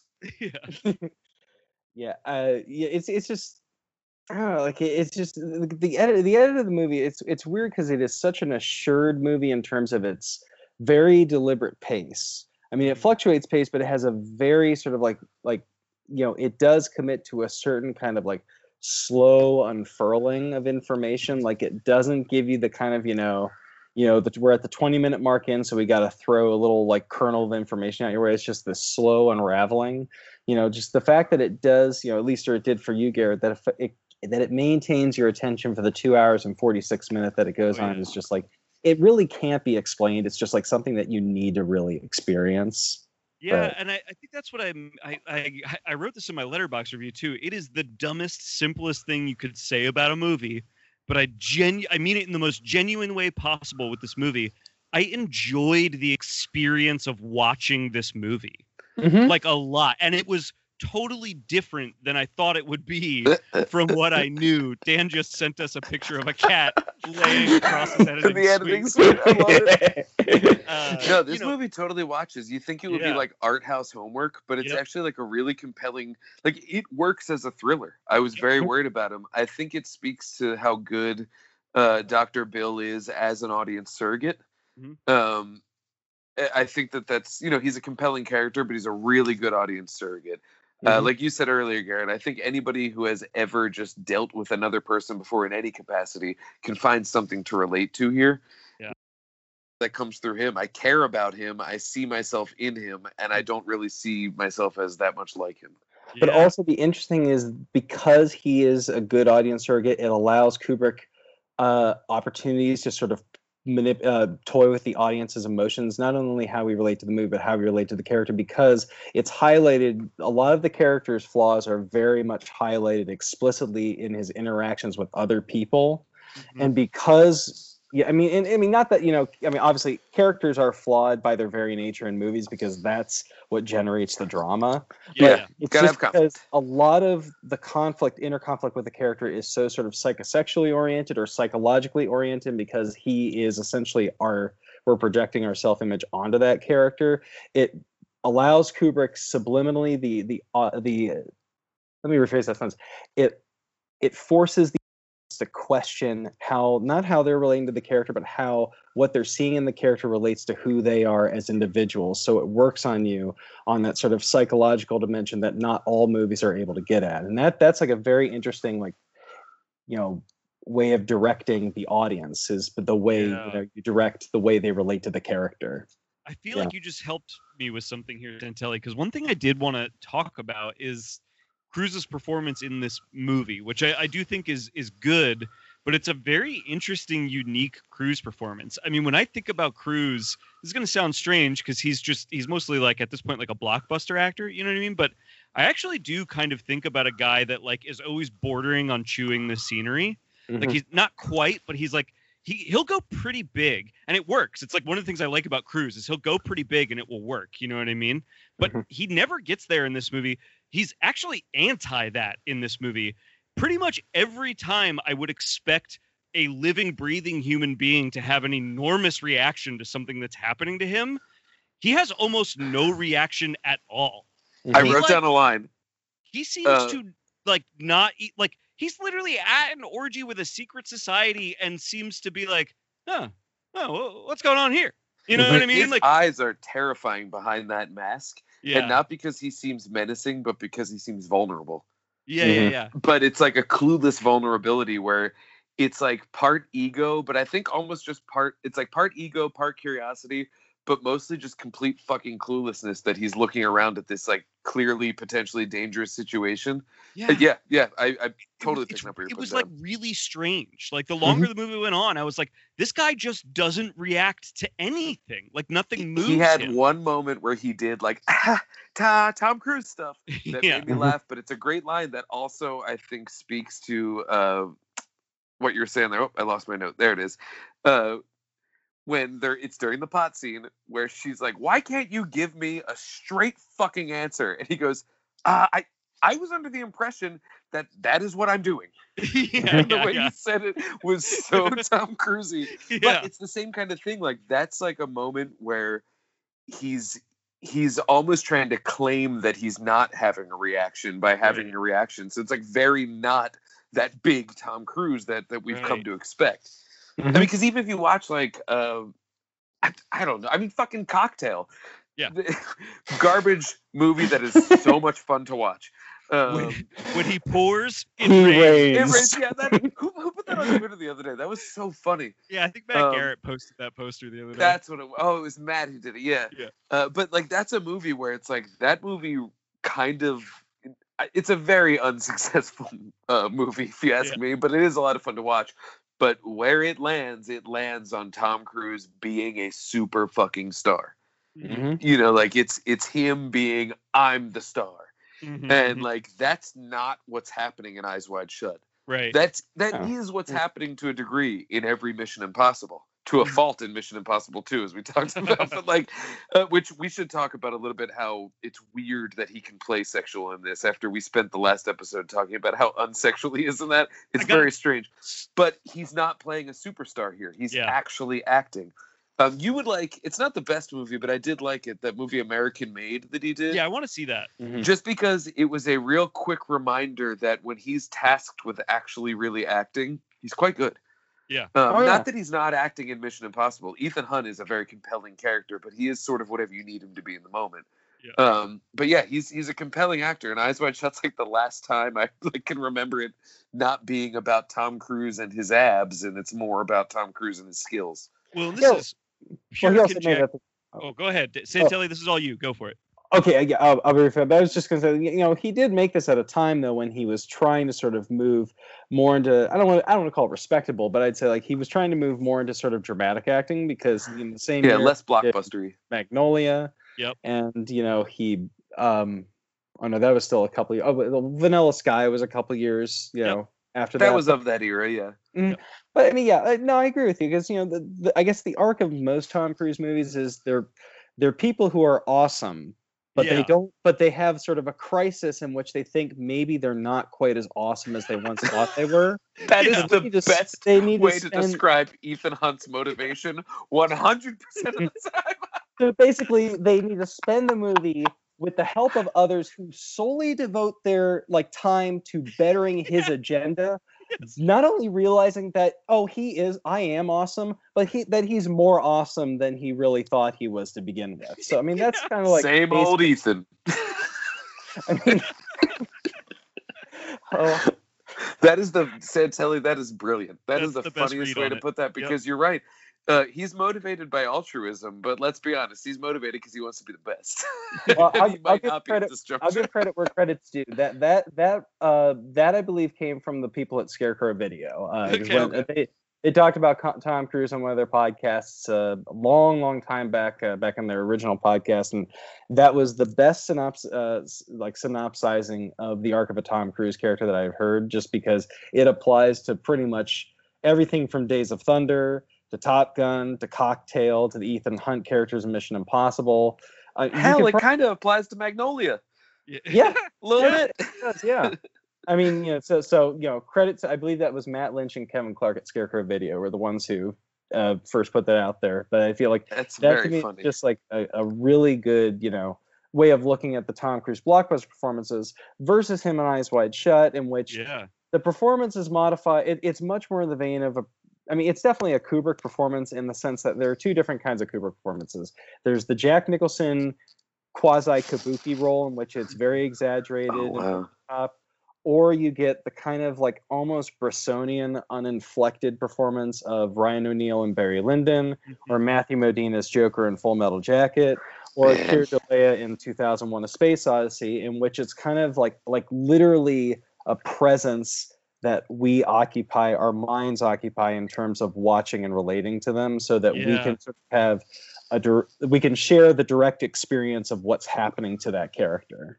This helps me That's so a good way much, to put it, because I really did it was not obviously it was not a problem for me in the movie. I really enjoyed this, but I was just so taken aback by how, I don't know, unremarkable his performance kind of is in this, right? And how unfazed he seems to be by things that, like, if I saw them, I would be like, what the fuck is going on? Like, I would have such a big reaction to them,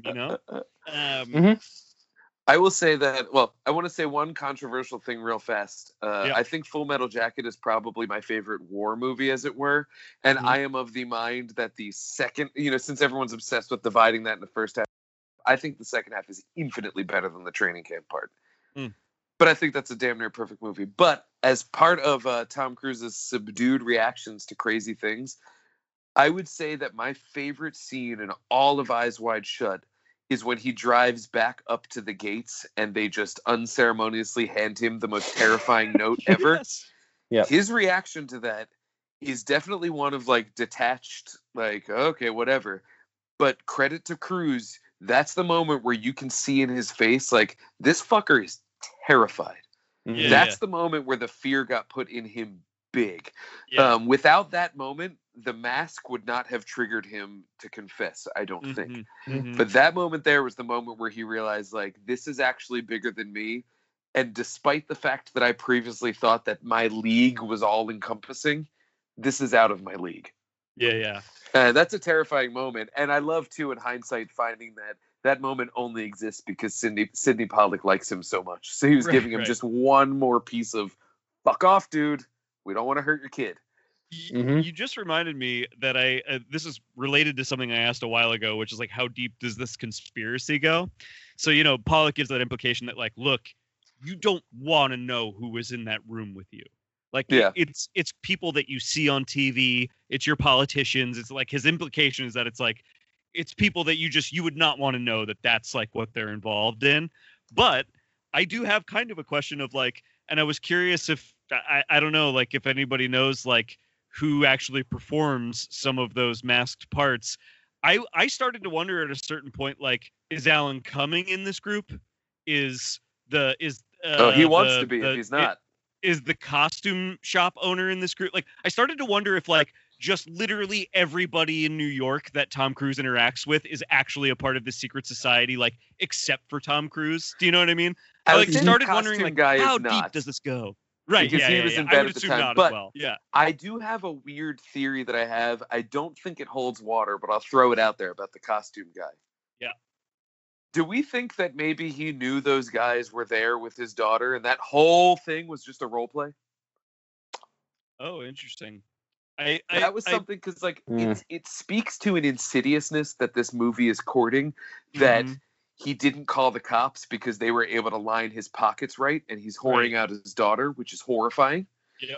But I can't decide if it's more or less horrifying that, like, then yes, he's whoring out his daughter, for lack of better term. I'm sorry, and but I mean, like, he's selling his daughter, and they negotiated a better price. That's scary, but to me, it's even scarier that he's selling his daughter and also agreed to partake in I'm gonna like cuck you guys because that's what you're paying for kind of thing. Right. Now, granted, that's another thing that I was just asking because I was watching it this time around from an inquisitive viewpoint as opposed to letting it wash over me.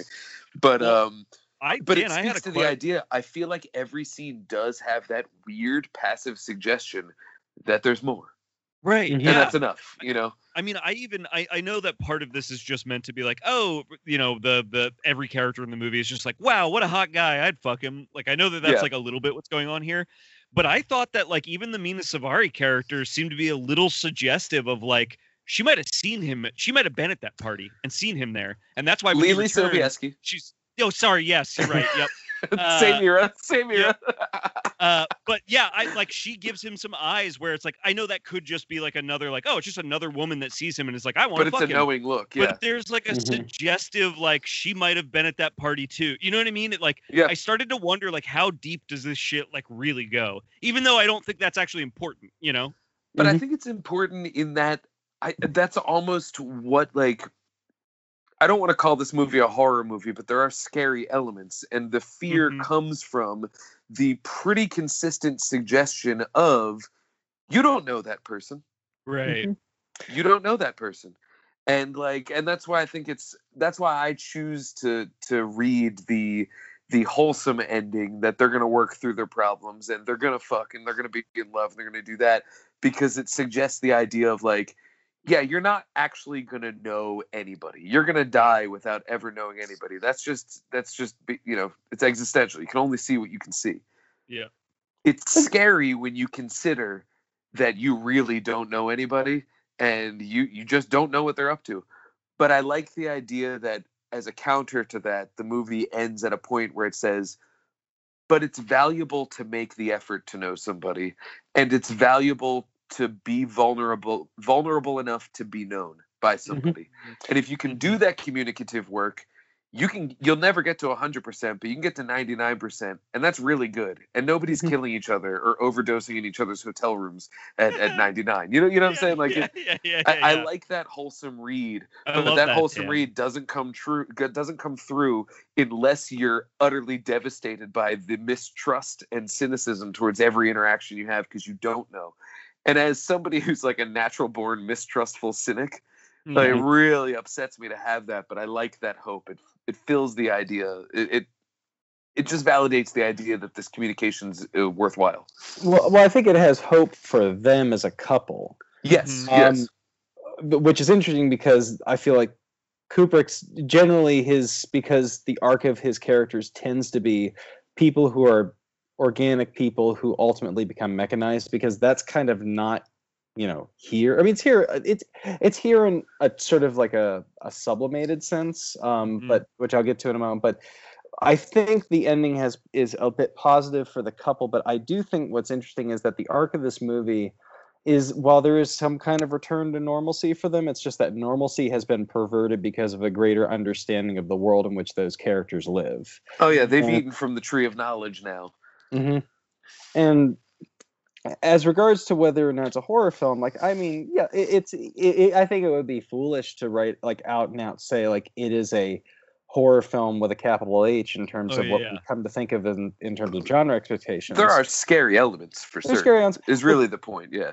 The kind of horror that I do relate it to is like the old Val Lewton horror films from the 1940s at RKO, like Cat People or I Walked with a Zombie, or the movie that this has a lot of not similarities, but I'd say like that you could really compare this to is Val Lewton's The Seventh Victim, which is also about a group of Satanists in Greenwich Village, and is probably one of the bleakest movies that like was ever made in classical Hollywood. Sold.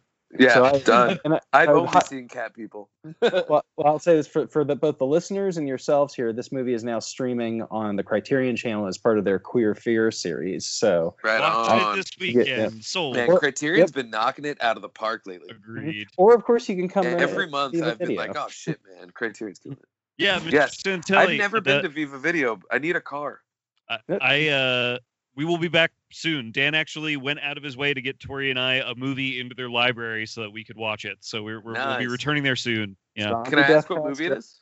Zombie Death House. It's the only movie. It's the only movie directed by and wow, now I'm not going to even be able to remember his fucking name. Now I'm trying. Oh, John Saxon. That's right. What? Yep. Yeah. Oh. R.I.P. man. He was a big loss this year. Tony Franco's in this movie as well, I believe. Yeah. I'm pretty curious. Yeah, I'm down. I haven't been able to watch it. Apparently this movie had like a $1.5 million budget, so I'm like, I kind of gotta see it because I'm sure it's fun, but from looking at the stills, it looks like a Film Mirage production, but from Joe D'Amato and Claudio Fragasso from like the late 80s. Like, it does not look like it has like a 1.5 mil behind it. You got that Saxon name, you start commanding them dollars. If you read about it, Saxon himself is like, yeah, that didn't turn out the way I wanted it to. I can hear him saying it exactly like that too. Yeah. He's like, Nancy. It didn't turn out the way he calls everybody Nancy because I associate him with that first name in Elm Street. Yeah. But anyway, yeah. Oh, go ahead, Dan. Oh no, I was just gonna say I just recently got a Blu-ray player. So I'm finally no longer between physical media players. So I was able to dig out my old collection, and I've been, against the better interests of my wallet, certain things. But, just to have. But it's great to finally have a physical media player, which means that once I have the ability to get to Viva, I will be exploiting Viva's selection for all it's worth. Dan, I can't recommend it enough. It was the first time I've been inside of a video store in well over a decade, and it was it was such a joyous experience. To let this just be a nice Viva Video plug on the show, like Ardmore, Pennsylvania, Viva Video, it's a great shop, and I got to walk in there, have like a half-hour conversation with Santelli. Tori and I had like a vague idea of like it in. And we walked out of there with like 6 movies, and like 5 of them were like the best things I watched this year. Hell you know what I mean? It was exactly what I miss about video stores. Just a knowledgeable staff that I can walk in and be like, this is how I'm feeling right now. And they're like, oh, try this. Like, look at this. Yeah. And I like this. And they have such an extensive library that I could do that probably for the rest of my life and never see everything that they have, Mm-hmm. When I was in London, I went to BFI South Bank like 5 different times, just because even though I was supposed to be having a European vacation, I just kept going to the movies. I still did a lot of stuff, but at the BFI, they had a pop-up video store.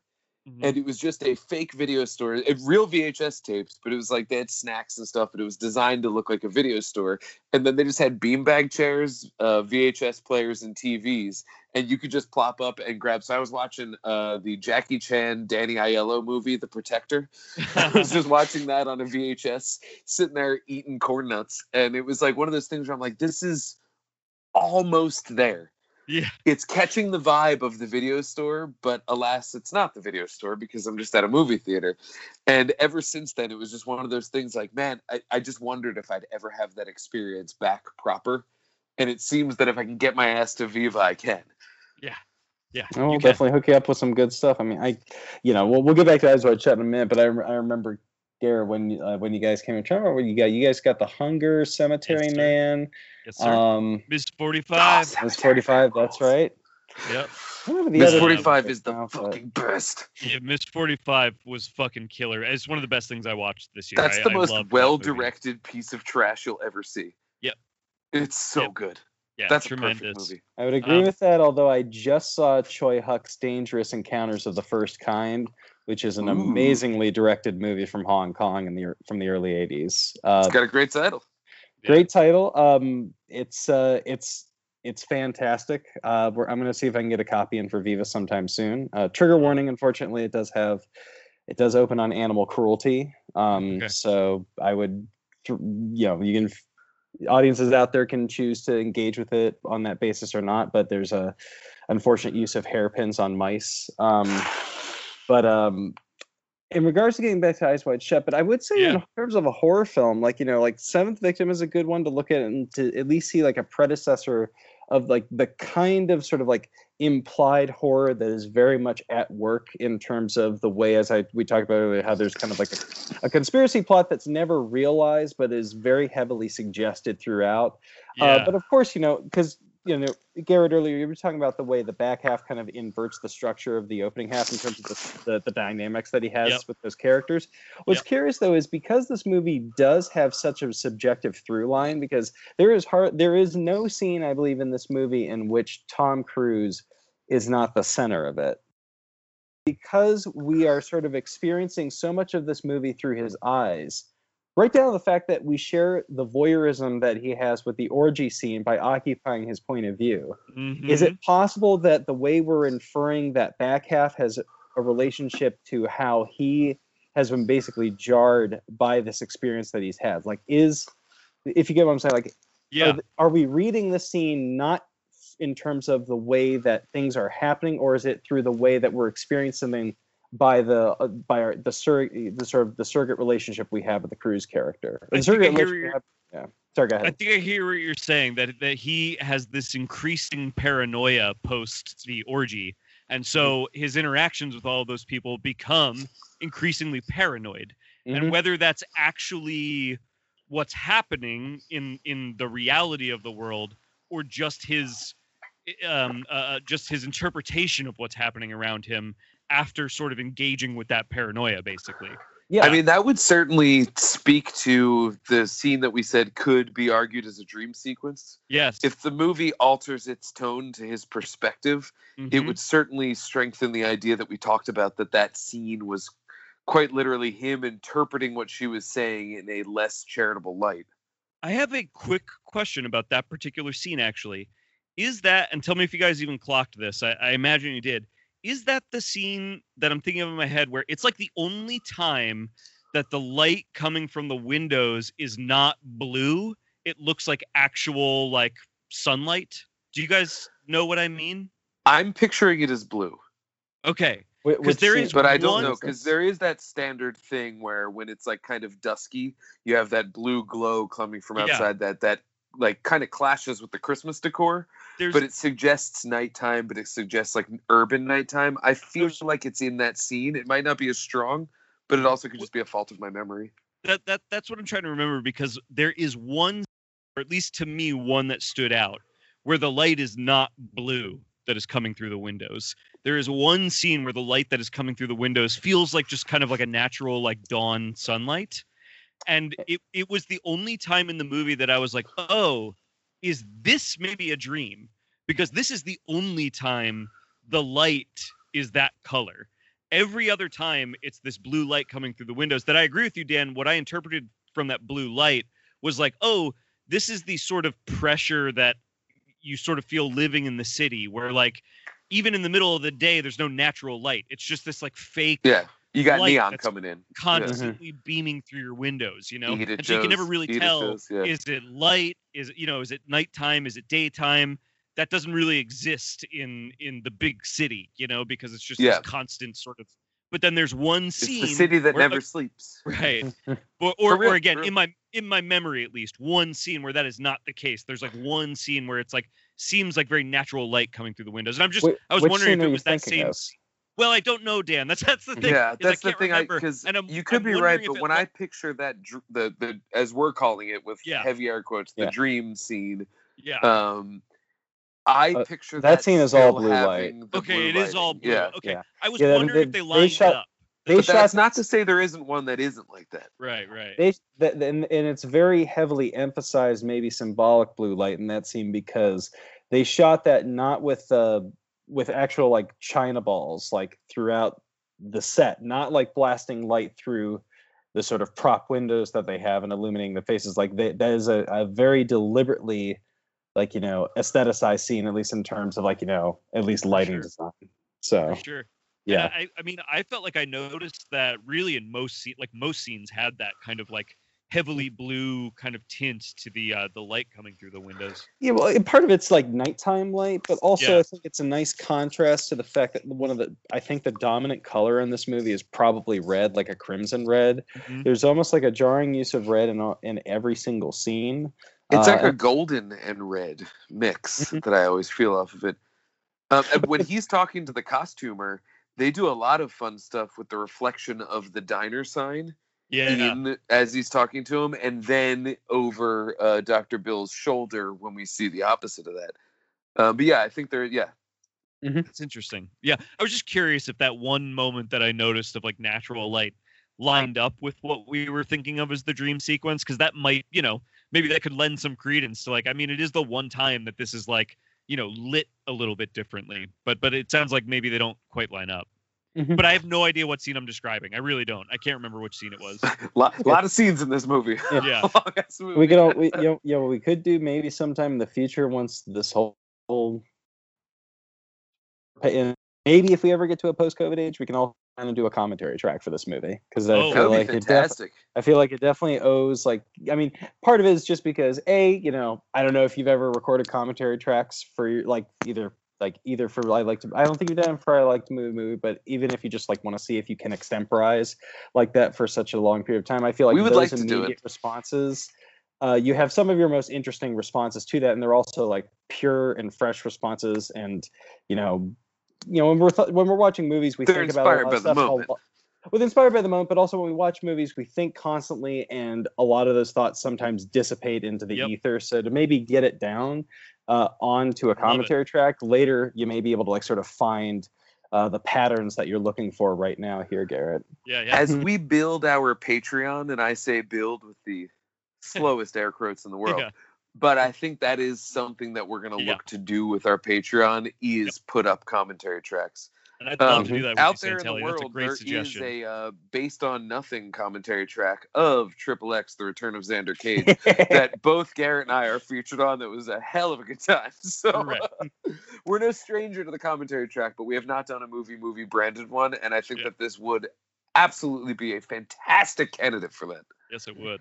I'm looking at my notes. Yeah, go ahead. Because I'm trying to think if there's other things that I want to we actually address. Hit everything pretty naturally, but the two notes that we didn't hit is one is Tom Cruise does not drink beer on screen well. That's one thing that I just cannot do. Both times he cracked a beer, it just looked like he didn't know what to do with it. And when he got served a beer at the Sonata nightclub where Nightingale was playing, he like just doesn't know what to do with it, and it was very obvious. He just doesn't drink on screen well. And then I just wrote down a really, really fun quote from Sidney Pollack's character during the knock the balls around scene. And when he's telling him like just like let it go, it's all coincidence. He goes, life goes on until it doesn't. But you know that, don't you? Yeah. I love that line. And life goes on. It always does, but until it doesn't. Until it doesn't. It always does until it doesn't. Yeah. It's like, but you know that, don't you? And I love that because he is appealing to that brotherhood of like, we know things, but he's also appealing to the idea of like, you're a doctor, you understand death, it's chaos, you don't know. And so it is one of the strongest moments of like what you said, Dan, of him just gaslighting the fuck out of him. Mm-hmm. And basically just saying like, my arm's around you, bro, we're both doctors, come see, come saw, we got this, you know death, I know death, let's forget about it. Completely just moving past what he should be saying is, you know death, I know how to make death happen. You know, like so like he's just moving past that with like some of the smoothest, and like you wouldn't even realize you're being gaslit because it seems so empathetic and so fatherly, and you know, to use the term purposely, it seems so patriarchal that it just feels natural. And instead, it's actually quite insidious. And what's interesting, and you could possibly make sort of a feminist read on it from this angle, which is it's a mirror to the scene between Kidman and the Hungarian earlier on, in that they're both seduction scenes. It's just that, you know, because the Alice character, Kidman, is probably the most competent and emotionally intelligent person in the entire movie. She's aware of how she's being played. Yes. Whereas Cruise completely still falls under the spell. Like, he resists him ultimately, but he still, like, you know, lets the Ziegler character get to him. That's true, because when she's flirting with that guy, my knee-jerk, hard-coded into my body reaction is, it's unfortunately is like, man, she's really asking for it, which is entirely not the case. Because as it turns out throughout the scene is, no, she's controlling the whole thing, and she's able to walk away her devotion to her husband and her devotion to her morals like that. She flashes the ring and she gets out, and she does it politely and she does it friendly, and it is a personal fault of mine to read that as anything more than just flirtation for the sake of the fun of that. Right. But I love that idea that, like, yeah, you're right, like, he's trying to seduce her and she's willing to talk that language, but it's not taking. There's no situation in which she goes upstairs with that guy, whereas Tom Cruise's character, Dr. Bill, in every situation, there's always that hinting feeling that he might give in to this. And which actually, now that I'm thinking about it, the scene where he finds out, air quoting again, that Domino may have been HIV positive, he immediately gets that cocky feeling of like, looks like I retroactively made the right decision. Yeah. And once again, it's like, no, you're just being controlled. And if we are to believe that that is the cult's doing of telling her that, that is the exact reaction that they would want to cultivate in him, which is one of, if I don't give in to these weird things and pursue this orgy, everything will be okay. My decision not to have fucked this lady has been validated, so it like pre-validates the decision not to meddle around. And so it's kind of a double thing there. Like, on the one hand, it's like, yeah, if they planned it, that is a brilliant psychological move, because they know exactly how well they can gaslight him. If they didn't plan it, it still speaks to the same idea of like, here's a guy who is not necessarily emotionally in charge. He was about to give her a gift, probably because he wanted to fuck her. But then when he found out that it was a good idea that he didn't, he gets cocky about it, like, oh, cool. It's right. What an amazing characterization. God damn it, this movie's perfect. I love it. I love it. I saw another really funny review of this movie on Letterboxd that speaks to a lot of what you guys are talking about right now, where the person was like, Tom Cruise is literally the only actor that could have pulled this movie off because he's charming, he's like easy to watch and be around, and he's always the dumbest person in every room. Like, it is the only way for this movie to work is to have that exact combination of things in the main character. He's like a puppy, and you dangle treats in front of him. You can get him to go wherever you want him to go. And that's sort of how Dr. Bill is. He thinks he's like, that's the thing. He thinks he's enacting this new agency of like, I'm going to break the rules and do some dirty fucking. And really, when you pull the lens back, it's like, he's not really making these decisions based in any sort of. He's making these decisions as a rebellion against the fact that he just does what he's told all the time. And it's fascinating. Oh my God. I got to read the book that this is based on. Traumnovelle? Traumnovelle by Arthur Schnitzler. Has anyone here read it? No, I have. Yeah, how is it? Like, what's the? Can you compare that to the movie in any way? I know it's not like a direct adaptation, but it is a reworking. I don't know, Well, I don't even know if I would say it's a rework. It is. It's just that there is the sort of the anachronism involving time, which is it literally transplants the story fairly faithfully onto this imaginary 1999 New York. Cool. The book was written at a time when and Schnitzler is like was fairly well known for basically like kind of like exploring like sexual liberation in Vienna. This time, like he's probably maybe most famous for his play La Ronde, which is kind of like a roundelay of like like lovers, basically. Like what you'll see, sort of two people. I think I've actually seen a reading of that. That name sounds so familiar. I mean, my girlfriend's an actress, so we see a lot of readings. But yeah, so I feel like with the sounds so familiar.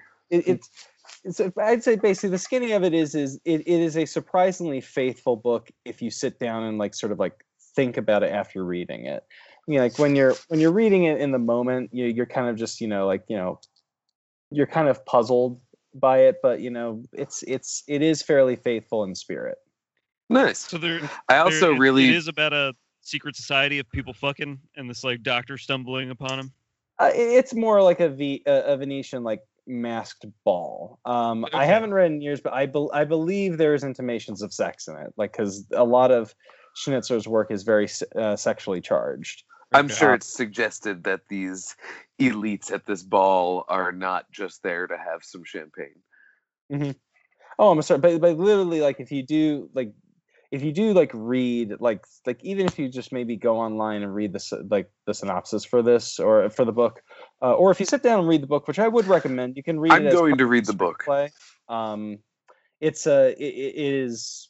I can't remember what's the character's name in that book. It's Fridolin or something. Fridolin. I know the wife's name is Albertina, but it is a. What if it's like Tom and Cruisen? Yeah. But yeah, I'm actually I'm looking up right here. Okay, this is how faithful it is. Write down the fact that Nightingale's name is Nottingale. Oh, okay, wow. Yeah. Yes. Fridolin is the name. But also, this is interesting. Traumnovelle translates, at least in the Wikipedia entry, to dream story. Mm-hmm. Huh. Interesting. Mm-hmm. I've read a lot of books this year. Like I really tried to up my reading intake this year, so I'm like blasting through. I'm adding this to the list. Oh, Scully, I have an answer to a question you asked earlier, and I just remembered. I think that the reason this movie does actually work as far as Tom Cruise as a sexual being, I'm so glad we came back to this. I would have forgot. Yes, is because he's in a movie with Nicole Kidman. I think the fact that it's a person he's actually in a relationship with allows for him to do something that I think he otherwise is like not willing to give of himself on screen. Does that kind of make sense? I think you're correct. I actually think you're 100% correct. The note that I have is that the sexuality in this, and I'm not talking about the character. Yeah, because it's true for I'm talking about Tom Cruise. The sexuality in this is not one based in ego.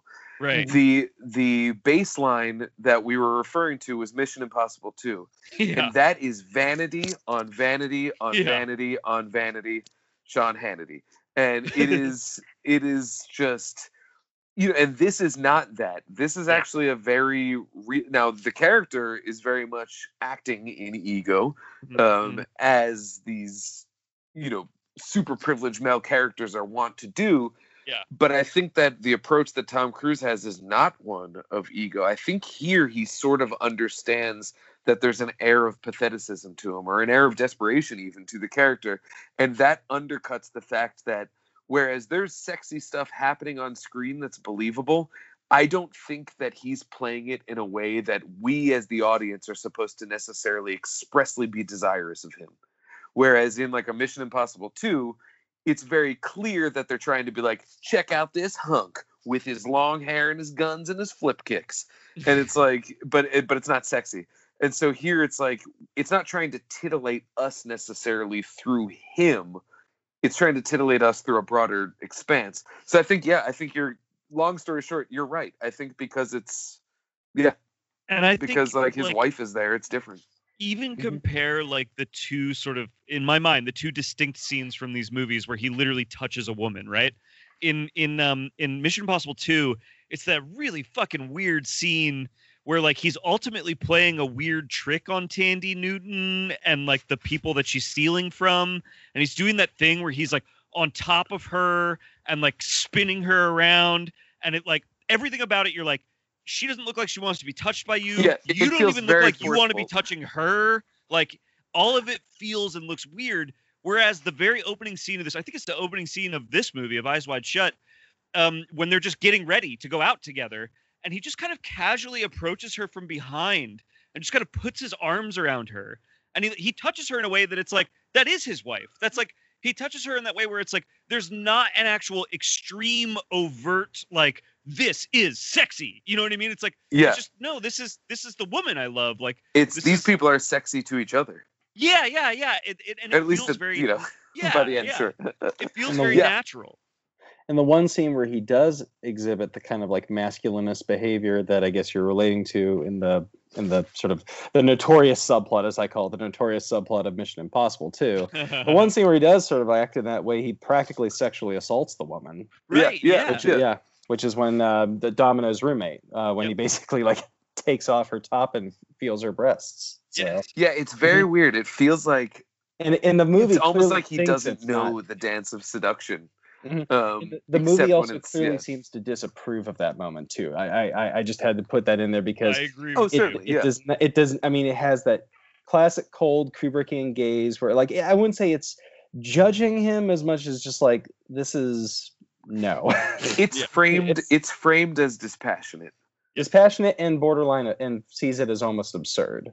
Yeah, it's almost it's, oh god, I'm gonna say this in a way that's gonna sound so bad because I have beer in my belly, but it's the I'm gonna grab a titty. It's that mentality where it's like, you're literally just doing that to quantify the fact that you quote unquote grabbed a titty today. There's nothing behind that except sheer material gain and ego boost. And he's so proud of himself when he does that too. That moment and he's so weirdly proud of himself in that moment too, because when he sits down, when they sit down at the table, it's another one of those Cruise tics, which is interesting because it kind of like subverts the Cruise image that we think of in terms of his star persona. He just like crosses his arms and like stares at her and just goes, like, this weird, like almost creepy giggle. But, Tom Cruise is no stranger to the creepy giggle. Let's be real. He's very big on the that was a visual for the people listening. They all knew what it was. Yeah, I'm sure they all do. I speak as someone who actually likes Tom Cruise too. I mean, I do too. I think he's a good actor when he wants to be. Yeah. Well, we actually, our last YouTube video, quite literally, we didn't plan it, but it fell down a Mission Impossible Tom Cruise conversation simply because Garrett was showing Tori all of those, and I just obtained the box set for my Blu-ray player. Yeah, love me some Cruise. Yeah, and I saw Santelli, I know this is actually, I think, a favorite subject of yours. I saw Mission Impossible 2 for the first time, and so was sort of kind of trying to go through it with Dan, like, this crazy movie, we have to talk about it. Yeah, it's something. Yeah. It's like not very good Mission Impossible movie, but it is ultimately essential to what a Mission Impossible movie is now. Yeah. And, I remember. Go ahead. Oh, go ahead, Garrett. Oh, it is like, I would say even among John Woo stuff, it's like lesser tier John Woo, but still, like, if you're watching it through that lens as opposed to through the Mission Impossible lens, it's like a lot more entertaining, I think. Mm-hmm. Oh yeah, it's funny. It's lesser tier Mission Impossible. It's lesser tier Tom Cruise. It's lesser tier John Woo, and it's lesser tier Limp Bizkit and Metallica. The whole thing is right across the middle. I forgot there is a Limp Bizkit music video that goes along with that movie. Yes, there is. Limp Bizkit did the theme. Their song invokes the now I'm gonna forget his name. Who's the composer? Lalo Schifrin. Lalo Schifrin. Right? They used I believe, what's his name? Wes Borland invokes the riff created by Lalo Schifrin. Yep. And all the players and all the haters. I do have to say, Santelli, that movie has a lot of beautiful frames in it. Like I don't know that movie necessarily like even cuts together well, but there are a lot of distinctly like great frames throughout that movie. I thought I was like very impressed with some of it. Well, I agree. Just in terms of just basic decontextualized aesthetics and decontextualized in terms of removing the idea of narrative delivery from images. I mean, it does it is a very pretty looking movie.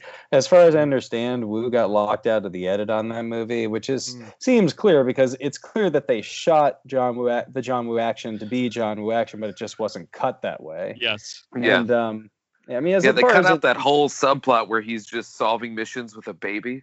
He's got a baby in his arm, just solving missions, doing flips. As far as I think we talked about this years back, Dan. I mean, the big problem with that movie is a Mission Impossible movie is that it's got guns in it, and that just does not work. We actually mentioned you saying that on the show last week because it's true. Like all of the Mission Impossible movies have guns, but the guns are a last resort, and Mission Impossible 2 is a run and gun movie that Chow Yun-Fat would be very at home in. And it's not Mission Impossible. It feels genuinely strange to watch Ethan Hunt just like enter a room, a gun in each hand, just like mowing down it just doesn't feel right for that franchise. He hates shooting people. It feels like it's the Replacement Killers 2, is what it feels like. I mean, and you're kind of just, it's almost distancing when you watch it because you're like, this is just not I get that the point of the first 3-4 Mission Impossibles was they were interchanging directors so that they could find a style that they ultimately want to stick with the McQuarrie movies. But it is Mira such Sorvino. I was confusing the Replacement Killers with the Corruptor, and I knew one was Mira Sorvino, the other was Mark Wahlberg. I couldn't figure out which. Mira Sorvino is like, I haven't seen the Replacement Killers in years, but she's like a weird, she's like a goth computer programmer, if I remember correctly. And it's like either right before or right after she got her Oscar. It's right after Mighty Aphrodite. Mighty Aphrodite. Yeah, it's like a year after she got the Oscar. So. Well, Santelli, do you have anything to plug? I mean, obviously, people should go to Viva Video if they're local or if they happen to be traveling this way. Come to Viva Video. We're on 16 West Lancaster Avenue in Ardmore, Pennsylvania, right near the train station. We do have COVID restrictions going on now. Only 3 people allowed in the shop at a time. However, if you do not want to come in, you can always feel free to call us ahead of time. We can bring your order out to you. We do always sanitize the discs themselves and also wipe the actual cases themselves with some with either rubbing alcohol or a bit of hand sanitizer, or preferably if we have our Clorox wipes, we'll use those. So can confirm. I watched them do this at the counter when I rented movies. Yes, probably watched me doing it like an obsessive psychopath, just making sure I had every cranny was touched. You want to get them crannies. Got to be safe. But yeah, come and see us. And finally, after a couple years delay, we finally got our Blu-ray of Funeral Parade of Roses, the great Japanese queer film. So I'm looking forward to putting that on the wall. Nice. Hello, kitty. Dan just had his cat come onto the frame, and before he just she was crying at the door, so I had to let her in again. And you just tossed her like an airborne projectile off frame. Oh yeah. Hi, Stinky. Hi, Stinky. But yeah, so that's Viva Video. I'm usually there on the weekends, working with our intern Roxy and creating awesome content in addition to just doing my usual milling about and the duties that I need to do. So come visit us, and you can find me on Letterboxd at letterboxd.com/ I believe Kempo Courage is still my handle. And that is the type of karate I did, was Kempo. Which is why I think we may have fought each other in the past. I love this idea. Mini dance. All right, I'm at Dan Scully on all of the things. You can check out my silly podcast, Hot Property. It's available on Spotify. You can check out cinema76.com, findy.com, and just, guys, happy holidays to all the listeners. I hope you have a good one. I hope that whatever you're doing, you do it safe and you do not put yourself at any sort of added risk for the holidays, but I hope that whatever shape they take, they're awesome. And thank you so much for listening to our show. Yeah. And you can find me on Twitter and Letterboxd at Philadelphia. That's with an F. You can find me on cinema76.com. And I realize now we need to settle one final thing, and we have no time for discussion on it. So finally, Eyes Wide Shut is a Christmas movie. Okay, my name is Garrett Smith, and I like to movie. My name is Dan Scully, and I agree with that assessment, and I like to movie. My name is Dan Santelli, thrice with the assessment, and I certainly like to movie.